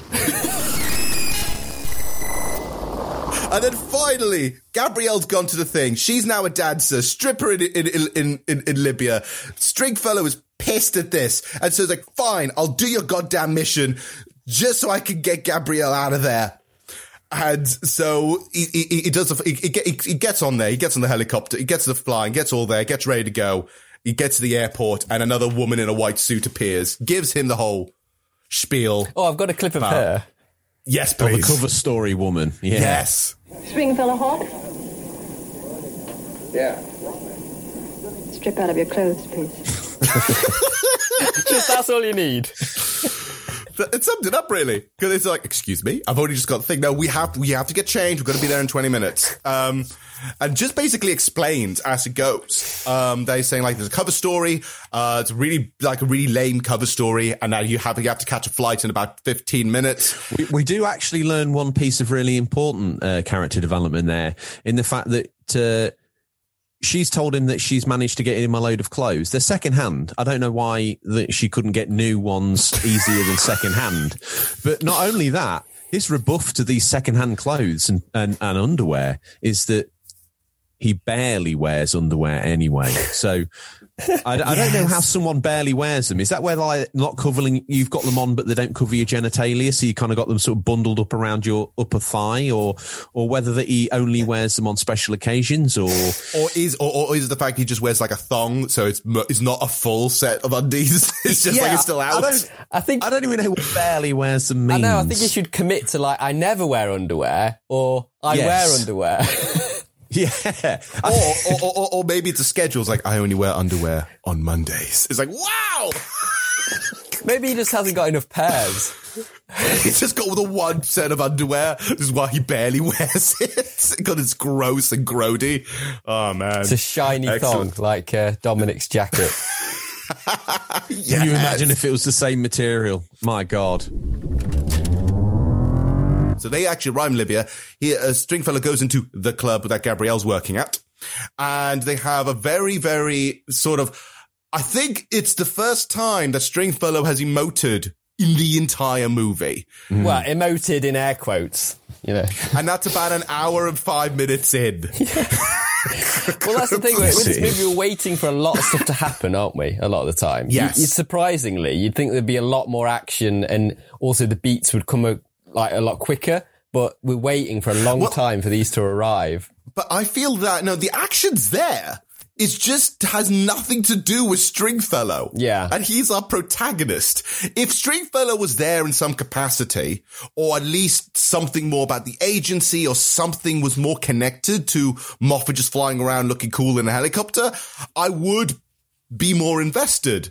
But no, I'm sitting there going, literally for about an hour, you had nothing to do with this person. I know. Like, nothing is connected. And it's frustrating because, like, you want the hero to be in the helicopter very early on, don't you? But he's not. Nah, not like at all. It's just the bad guy doing bad guy stuff with no context. One thing, and so this is the point where I feel like finally, you know, the streams have crossed. They're finally getting to a point where the bad guy and the good guy finally have some kind of confrontation, or something happens.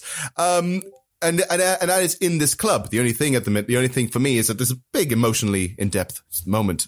But, you know, they share their feelings for each other. And the whole idea that, you know, he's saying like, no, look, pretty soon I need to be, I have to go, but you need to be on that plane. I want you to stay alive. And does the promise of promises that you should never ever promise anybody, which is basically promise me you won't die. I promise I won't die. Yeah. What? What? But she does, doesn't she? She does make that promise. Yeah. That's the sort of thing a child would ask a parent to promise. Yeah. Do you think, again, you know, that's Stringfellow Hawk. He's very stunted emotionally, maybe because of, you know, not having parents or whatever during his teenage years. I don't even know what that is, but it's a very strange thing for... They've established him as this dark, brooding character, and then he falls head over heels in love with a woman within 6 days, to the point where he cannot bear the thought of living without her. Yeah. Now, that's a great setup for a plot device, and it gives him some emotive things to go chasing after, but it doesn't feel very good, does it? And then that scene then moves to him leaving the bar, bumping into Ernest Borgnine, then running away from an Iranian police patrol. And then I never noticed this when I watched it, Harvey, but you're absolutely right. This dark tone runs to this comedic scene where they're having a conversation, but then it cuts to two camels with their lips moving. Camels with the camels' lips moving, with them out of shot, but their voice is still audible. So it looks like the camels are using their voices, or the camels are speaking with their voices. One of the most bizarre scenes, and actually humorous when watched in total separation. But when amongst all of this together, it makes no sense at all. It just seems very weird, doesn't it? Was that bit like accidental humor, or was it like, oh, we need a cutaway in this scene to like, so we can hide cuts and stuff like that. So we've only got the camel for this. Let's put the camels in there. Or was it intentional humor? Look, okay. Look, this is something that I thought I would never fall into again, which is we're overthinking the movie. We've already overthunk it. Like, already way too much. Now, if we already start thinking why the camel is there, I think our brains will explode. So I'm going with the logic that they didn't have enough B-roll. Yeah. And they want to cut off between different takes. So they just cut to the camel. And it was always inappropriately cut to the camel because they still kept the voiceover. They all kept the voice and the dialogue running through it. So you have the weird moving lip talking camel. It'd be fine if there was one camel, but there's two camels and there's two people. And they're looking at each other as well, as if it's like... I mean, one would imagine it may be something they shot to set a scene of being the desert. You know, there's nothing that sells the idea of being a desert area more than a camel. Yeah. I just wonder if, like, the editor decided just to have a little bit of fun and use that. Do you think maybe it just is it's an editor of us sitting there going, my God, this movie's dull. Oh my God, what's happening here? You know what? It's genuinely funny. When Harvey pointed it out, I was like, I've never noticed this before, but even the lip syncing on the camels to the dialogue is fantastic. It was bang on. I really thought they were talking. I'm gonna question a psychopath. The Orby has nothing to fear. No, I have got a clip of Gabrielle when they discover Gabrielle in the desert, because Moffat takes her to the middle of the desert. It's quite, this is getting really dark. This is why they need the humour in there, because you've got these really dark, like, scenes that are in the later part of the movie, where he just basically, they go into the middle of nowhere in the desert, him and Moffat and Gabrielle, and she's just like in her stripper outfit left in the desert. And I've got a clip of when they discover her. Oh my God.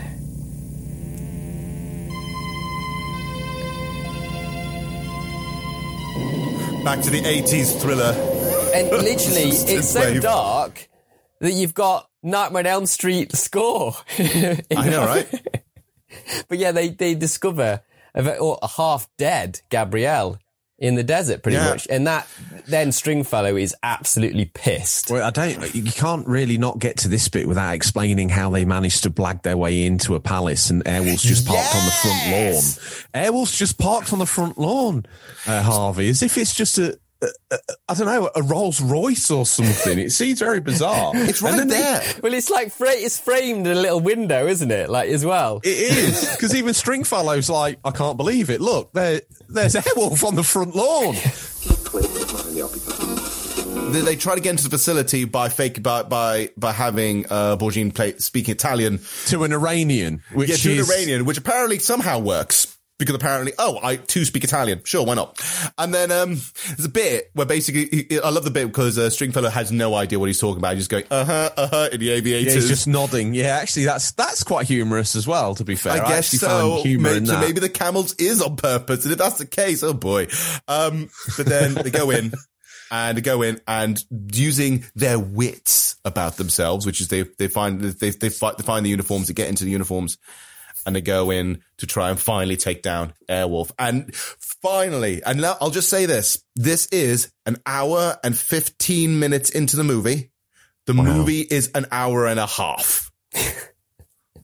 Including credits, one would imagine. Including credits. Yeah. So, Christ on the bike. It all comes together, doesn't it? It all. But then once they obviously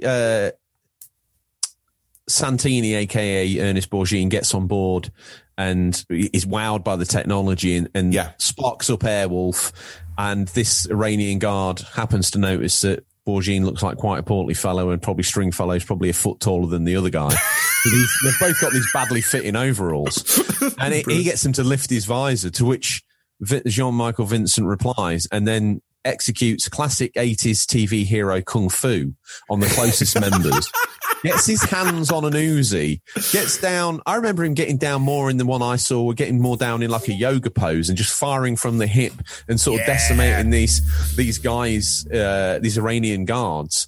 Then they get on board and basically they basically do the reverse feature dump of the full weapons suite of Airwolf on these surrounding guards. There was a scene as well where they even cut a palm tree in half with the devastating 30mm cannons. Awesome. It's absolutely amazing. Yeah, the only reason I haven't got a clip of that whole scene is because it's just like explosions and stuff. And they've got that helicopter literally hovering 2 foot above the floor, which is a pilot feat in itself to get a helicopter that low without crashing it. Just fully unleashing all this devastation.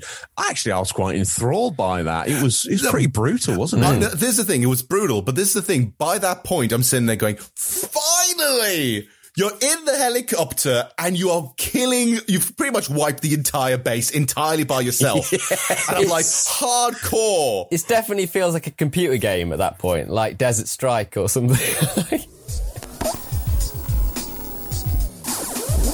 I have got a clip of her. The reason why I've got a clip of this is because, we were referencing Eagles a lot.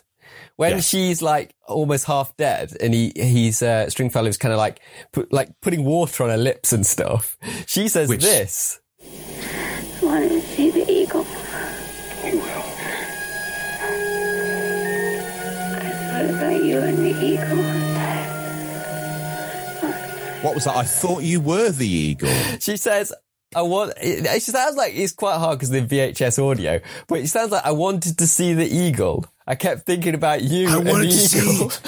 I was thinking about you and the eagles. I think one of the things I said in my rant about it on my show was that Charles Henry Moffat, one of his ways he gets kicks is to duct these girls after the Iranians have badly interrogated them. Yeah.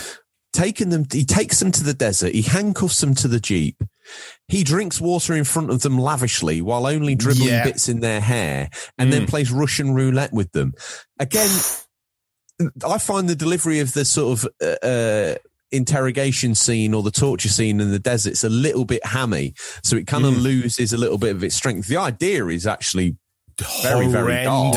Yeah, really dark. But the actual delivery of it in that moment is quite off camera. It's a bit hammy. It's almost to the point of being hilarious, I would say. Maybe because I don't feel that woman is probably deserves the best. It. And it's not just, in a weird way, it's like, well, obviously no woman deserves that, but almost like you feel like the impact of her as a character, we're not as invested as much. At all. So if we were more invested or whatever it is, we'd be sitting there going like, oh, wow, that is really harsh. And then obviously, and the sad thing is, and this is something that surprised me because I thought it would happen, she dies. I know. Yeah. She dies. I was taken aback by that as well. But she's a useless plot device by the time the series rolls around. So you think like, oh my God, she dies. And a bit, because you can see him holding her and it's like, no, literally that kind of feeling. It's like, no. So good. I know. So but that sets up the kind of revenge chase, doesn't it? Which is gets right into that, doesn't it? Yeah, so he's Stringfellow's like flying towards Moffat, and then they have like a standoff. It reminded me of, in Batman, where Joker's about to get the long pistol out and shoot the Batwing. He kind of does that but with a regular pistol. Like Moffat's like aiming. He's like earlier with the fuel intake. He's aiming to kind of shoot the fuel intake from a long way away. But like, Stringfellow just unloads all the artillery on him. And to this point,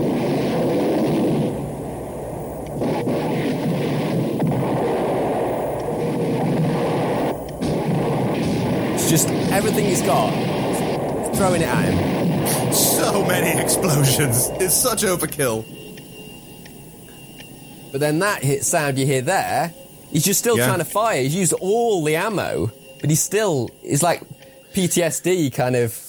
Yeah, that's when I finished watching the film myself, when I saw it the 2 times, like that actual image of him sort of pulling on that trigger, I actually found to be one of the darkest scenes in the film. It's kind of like he's really affected by it, isn't he? I mean, he's the good guy and he's just still trying to kill this dude who's like 6 missiles ago, his guts are spread halfway across this northern Sahara desert. But he's still going. Yeah, and I find that. And Dom just has to say, it's done, just make him stop. That is terrifying, because that's almost Rambo levels of like crazy.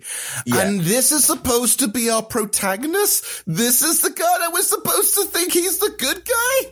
Really? That was overkill. Like, look, again, Moffat was a tyrant. He was a monster. He was terrible. He's creepy. He's every definition of terrible under the sun. But even for that guy, I'm sitting there going, wow, this is such a long sequence of explosions. All the money went into that final sequence where everything exploded. You said something there that actually piqued my interest. I didn't see Rambo as a kid, and I saw it maybe as a 20-year-old. I got a very early DVD player, and one of the only DVDs down the HMV was the Rambo trilogy. Yeah. 2 and 3 and 4 or whatever, they are like trash tapes fodder. But the first Rambo of like a guy with PTSD getting the wrong end of the stick, being an ex-Vietnam veteran, there are shades of that. There are attempted shades of such class and eloquence as the first Rambo in that trigger pull. I think that's an absolutely cracking sort of cross idea that you've got there. That's perfect. But that's the thing is, to me, if eventually they make a whole TV series based on this one guy, I would not want to watch an entire TV series of Rambo, right? Although there was a Rambo cartoon, which, which in of itself sums up why that shouldn't be a thing. But I think I sat there going, it's dark. And if that was the movie and that's where it ended, which it does, actually kind of ends quite abruptly by that point. He just goes off, flies off into the sunset, and it cuts to black. But if that's supposed to be it, if this was a movie, like just a movie on its own, and it got into there, I would think, well, actually, that's really dark, and that's actually for actual character development, although there's loads of hints of him being something like this throughout the entire movie, because really, he's so cold that, be honest, this no longer comes as a surprise. But if this being the lead of a TV series where he is the good guy, I'm nervous. Definitely. But the tone was different, a lot different in the TV series. So 100%. I think the tone was different in series 2 and 3. I think the tone of the film continues, as Johan sort of said, that they went with that espionage, more grown-up style, I think, in series 1. Like that one I watched, I was like, oh my God, I can't handle any more. I literally could not handle any more of that. Yeah. And it was immediately what they served up in series 1, which is probably why it did okay for the ratings, because I'm sure dads and kids tuned in because there's another gadget-filled vehicle of the 80s. And you know what? If you compress that montage footage down into a 30-second TV advert, you're going to have millions of people turning up week on week to watch that. crap because it looks amazing, doesn't it, in a montage. The movie for me, if it was a standalone movie, like it was just, it never made a TV series, it went into that, I might be a bit more forgiving for this. But no, I feel like I think now the movie ended. It left me very cold, very confused, and with an evil death stare, which I think pretty much sums up like all the characters in this movie, basically. Oh man.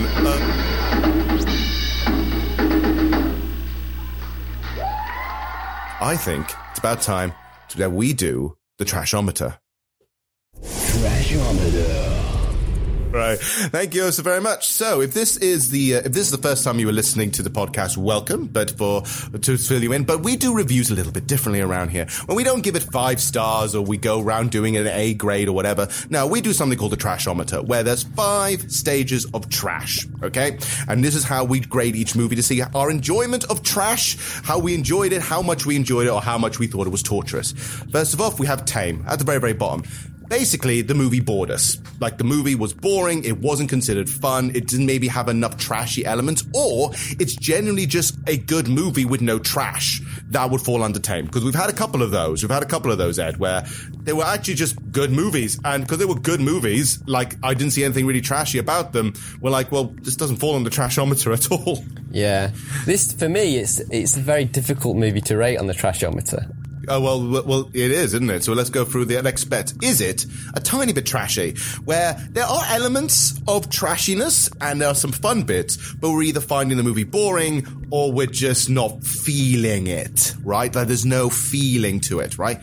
Middle, trash. Perfect. Mwah. It's the sweet spot. It's the golden egg. It's the perfect amalgamation of trash, which is, we've done things like The Room, Barbed Wire, all these kind of movies fall directly into trash, right? And then you got too trashy. This is where it has trashy elements, but we're no longer bored by it. We're getting angry at it, or we're starting to get a bit frustrated. It's still a fun time, but it's frustrating. And then there's torture. Torture is, nope, this is not fun anymore. I'm angry at this. This has annoyed me. All that kind of stuff. Street Fighter the movie fell under this. Southland Tales fell under this. And there's quite a few kind of... There are future movies I'm guaranteeing might fall into this. So yeah. So let's actually start off with our guest. I think our guest should give this a go. So, George, where do you think it falls under? That's a tough one, because I've probably watched it more often in the last 3 months than anyone in the whole world. I am currently the expert on the Airwolf movie, so I'm very honoured that you've had me on. It's a strange title to be brought in under, the Airwolf the movie guru, which I've now decided is my secondary echelon tier of educational prowess. But I don't think we should rate it in such a way. I would like to say that it's a red wine soaked script, spoiled with probably too much cocaine, over direction, and for that reason, there are elements in there that hit home. There are elements of it that are completely out of place. There are elements of certain characters' delivery. David Hemmings, for one. I'm actually sold on him. I wish he was still alive, because I would love to see him sort of do another character like this. I don't know how John Michael Vincent was able to capture 800,000 equivalent K per episode in today's money. I find that shocking. Ernest Borgnine is underused, but maybe for this film it would have made the tone even more crazy. Maybe. So I for me feel like it's probably slap bang in the middle. I like to think it's perfect trash, but probably edging more towards a 4, because there's frustration in there as well, because, like I say, it's trying too hard. You've found this script in a little bag. It's soaked in red wine. It's got half of John Michael Vincent's prescription spilt all over it. You've got no idea what's going on. It sounds good on paper, but unfortunately, I would love to see an alternate universe where someone else was cast as Stringfellow Hawk, because I feel like, although Jean-Michael Vincent is as memorable part of Airwolf to our childhood memories as the helicopter or the synth music, I actually feel it's him that unravels this film. But I can't imagine anyone else playing a cello by a lake, and in the words of Gabrielle, serenading an eagle. And I can't even begin to imagine. So that's where I'm at. Okay, I'm getting the vibe from what you said. Like you said, it's trash, but you're getting frustrated. So I think this is, and I'm going to agree with a little bit here. I think this is on the lower end of too trashy for me. Because I feel like there are some gold. There's gold. But like I said before, I'm frustrated by the edit because it takes so long for the good guys and the bad guys to actually meet. And then even then it is so over the top and egregious. There are moments which are hilarious and you're sitting there laughing at it. There's some bits which are awesome, but it's getting to the point where I'm getting I'm not feeling it. Not like I'm not feeling it in terms of I'm bored at it, or I'm not getting the genre, I'm not getting the vibe. I get the vibe. I know what they're trying to do, but they are trying too hard in places to be to have metaphor when there's not supposed to be metaphor, and moments where I'm just like, why? I wonder if it's the sort of film that Belisario should have let his ego go. The script should have been done. It should have had some rewrites and passed around Hollywood and ended up out of his hands, because it's his baby, out of his hands, cast with a whole different cast. Some of the 80s sort of spy and espionage ideas are actually quite clever. It's a little bit like that Clint Eastwood film, is it Firefox, where they have a plane that's really deadly and he steals it. There's elements of Blue Thunder in there as well. If that was given to a proper actor and if it had been filmed 2 or 3 years later and done with a proper budget, we might have something here. I think that's probably some of the frustration from me. But because Belisario's ego's so wrapped up in wanting to make another TV hit, which is obviously he's famed for, he didn't want to let this go and maybe tried too hard, and that's why we got what we got. I don't know. Ed, I need your opinion. We need to balance out. For me, mine's quite simple, my summary, because I was either going to go with too trashy or tiny bit, because I can't, because when we put movies in trash, they are the perfect balance, and this movie is certainly not the perfect balance for me. There's a bit too much of what I don't want to see, which is probably why it fits better in too trashy, because the bits that we do get, the trashy bits we do get, I don't want, So shall we kind of all be in agreement that this movie falls under too trashy around that area? I'm in agreement with that. Yeah, I think absolutely. Okay. It is too trashy on the Trashometer. There we go. Thank you. There we go. That is officially on the Trashometer now as too trashy. So Airwolf the movie, the 18 certificate, too trashy. Right. Who'd have thunk it? This is the thing, because this is what I love about, especially having guests on to do this kind of thing. When we go through the meter thing and we discuss it, because some people say, oh, this movie's perfect, this is great. And then I tell them what the descriptions are on the Trashometer. We almost sit in there going, well, actually, this isn't as good as we thought we were hyping it up to be. Or this is even better than what we thought it was. And we get a different opinion from when we start this discussion right to the end. Yeah, because it's a very interesting rating system we've got, because it's a rating system purely for bad movies. So there isn't a rating you can say it's good. It's just the level of trashiness.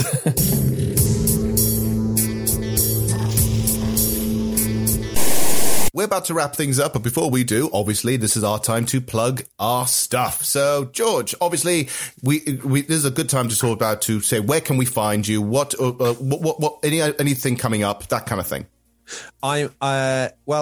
Unofficial Controller Podcast, it's been going for a while now. We're rapidly closing in on episode 100. It's a show that doesn't take itself too seriously, but at the same time, we like to deliver the latest news. We normally do a feature. Fan interaction is key to us. Every week we have people's comments interwoven into the show. We also, there's some humour in there that you got to listen to maybe a couple of episodes. I'm not trying to pass it off to be like you've got to get into the lore or anything like that, but you'll find us on every podcast platform you could possibly even conceive. We do some little bits on YouTube, but not really. You'll find us on Instagram, you'll find us on Twitter, you'll find us on Discord. I often undersell the show, but because that's in keeping with the theme and the branding of what it is. It's very much a Lidl podcast or an Aldi podcast, but at the same token, we pour our heart into it, and we write a script for all this nonsense as well. And we've had you guested on, so I think if anyone who's listened to this wants an easy step into it, obviously you guys I don't know how, but my crazy imagination had you as vampiric, blood-sucking Lords of the Night, and that's how you got introed in. So it was episode 89 or something like that, where we had you on to help us understand the video games that had transitioned to movies. I feel that was possibly one of our best shows. It was really fun being a guest on that one. That was a lot of fun being a guest on that. Well, hopefully I've been... I probably ramble on far too much. I should probably sew my lips shut, but I'm sure most of my stuff will end up on the edit floor, which is more than deserving of, I'm sure. No. If this one might require some editing, but it won't really be as that. I edit them, but most of the time I keep most of them in now because the recording's actually quality. So, well, I'm honoured if it does, and like I say, you were on and you were such great guests, and I've absolutely loved coming on here. It's not often I get to speak about some of the niche cinema that I do, and again, if you're listening to this, you're already a fan of Enigmatic Productions, but if you're not, their whole offering, ranging from Greg's Games in-depth bits, the boys keep you company on Twitch on a bi-weekly or more basis. I was recently watching Johan scream his little head off playing Until Dawn in a very strange way. Some of your choices were beyond imagination. A man gets his hands stuck in a bear trap. He could open the bear trap quite easily, but Johan is the sort of guy that's going to lop his finger clean off. It's quicker. Okay, that's fine. And if you want to see that, that's what you got. You've got the Chill Out Wednesdays with like Theme Hospital or whatever it's called these days. Forgive me, 2 Point Hospital.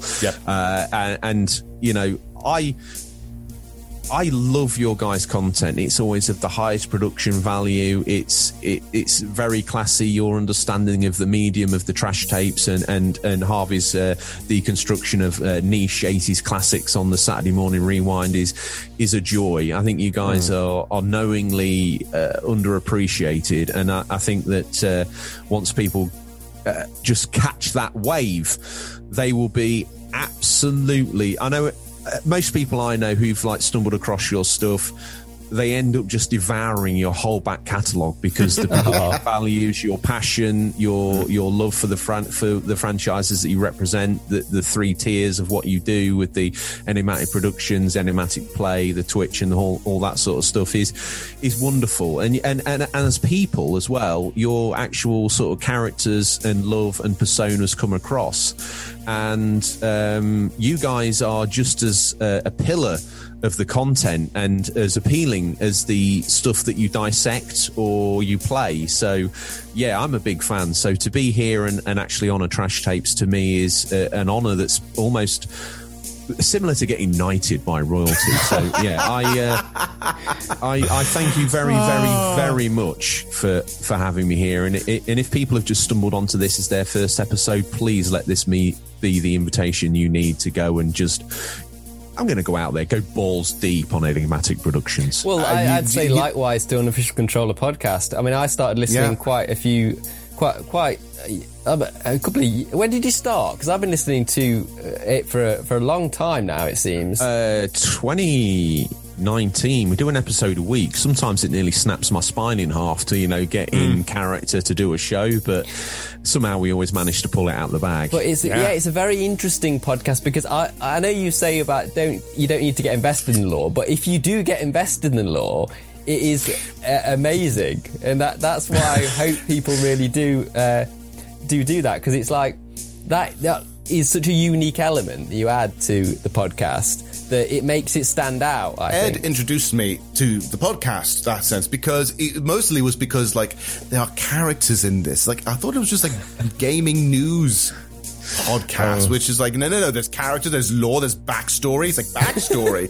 What are you on about? So you have to listen to it. There's a whole town. There's a town, right? Okay, so I'm gonna have to check this out. So I start listening to it, and then this thing I listened must have been about halfway through your thing. So it must have been about maybe episode, 40 or something? 50? Can't remember. Somewhere around that number. And then I'm slowly, again, I was completely out of the loop for like the first few episodes, but then I got into it saying, wait, these characters are recurring. Oh no, they're coming back. Oh no, what's happening now? There's more things going on. And I got so bizarrely invested by that point. I've now been listening every week. And that is weird because it's just a gaming news podcast, but it's got characters. And my brain exploded. It was amazing, wonderful time. I think that we've kind of toned that down, but the story that we surfed into us now living in New York, and the new co-host, I mean, that looked planned, but sadly it wasn't, but it kind of worked perfectly in the end. And now, you know, the theme is that we're owned by a Mexican drug lord that's using his Zutamax Media as a money laundering service and has ended up buying our podcast, and he now foots the bill for the show. I mean, I don't even know. You know, sometimes I question even myself, but there's all in the script. I'm sure at some point in time someone's going to pull me up and say that can't be possible though, George, because if Lord Pontypridd funded the show to this point, someone's going to pull me up and trip me up on the law, I'm sure. But I thought I'd got all the plot points tied up nice and neatly, and some of it's got deeper references and meanings, and as Harvey said, I think in the pre-record to the show that we did, it's actually very dark, and yeah, it is. It's a PG podcast with absolutely no swearing, and taken at face value, it's just a video games news show. But underneath that is one of the darkest subtexts. For example, what happened to your previous co-host?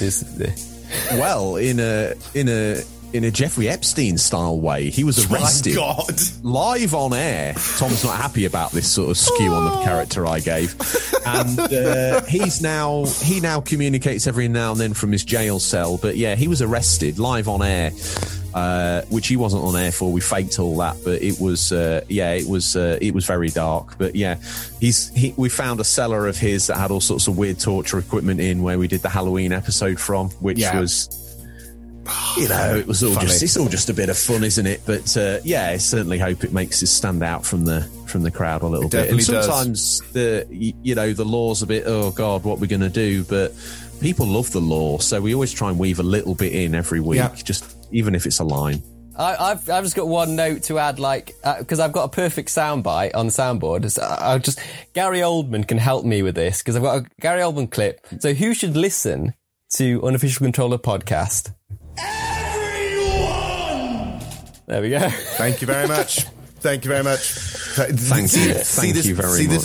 This is why Ed's my DJ. He's got all the clips up and ready. So we'll wrap things up for today. So thank you so very much, George. You've been a pleasure. So thank you very much for joining me. I will give a little bit of a tease, because the next episode is going to be officially our anniversary episode. Which we're running a little late, but we're having an anniversary episode. Could be now what? How many years we've been attempting this? About 2, 3? It's around that. This would be the 3rd year anniversary, wouldn't it? And so, usually when those are reserved for the big boys, this is where we get the one that's everyone knows and everyone talks about and everyone covers. So we've got one right in the pipework ready for then. I'm not going to tease it for you. All I'm going to say, it involves McDonald's. A lot of McDonald's. And so with that, we're going to wrap it up right there and then. So until next time, keep an eye on your trash. There might be some treasure in there. See you all next time. See you guys. Thank you.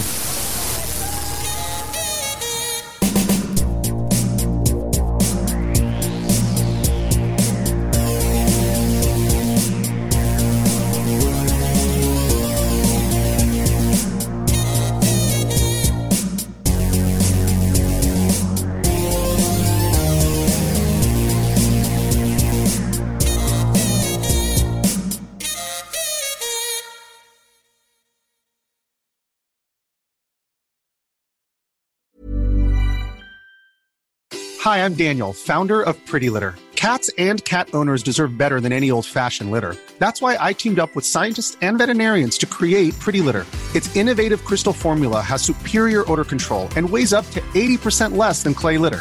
Pretty Litter even monitors health by changing colors to help detect early signs of potential illness. It's the world's smartest kitty litter. Go to prettylitter.com and use code ACAST for 20% off your first order and a free cat toy. Terms and conditions apply. See site for details.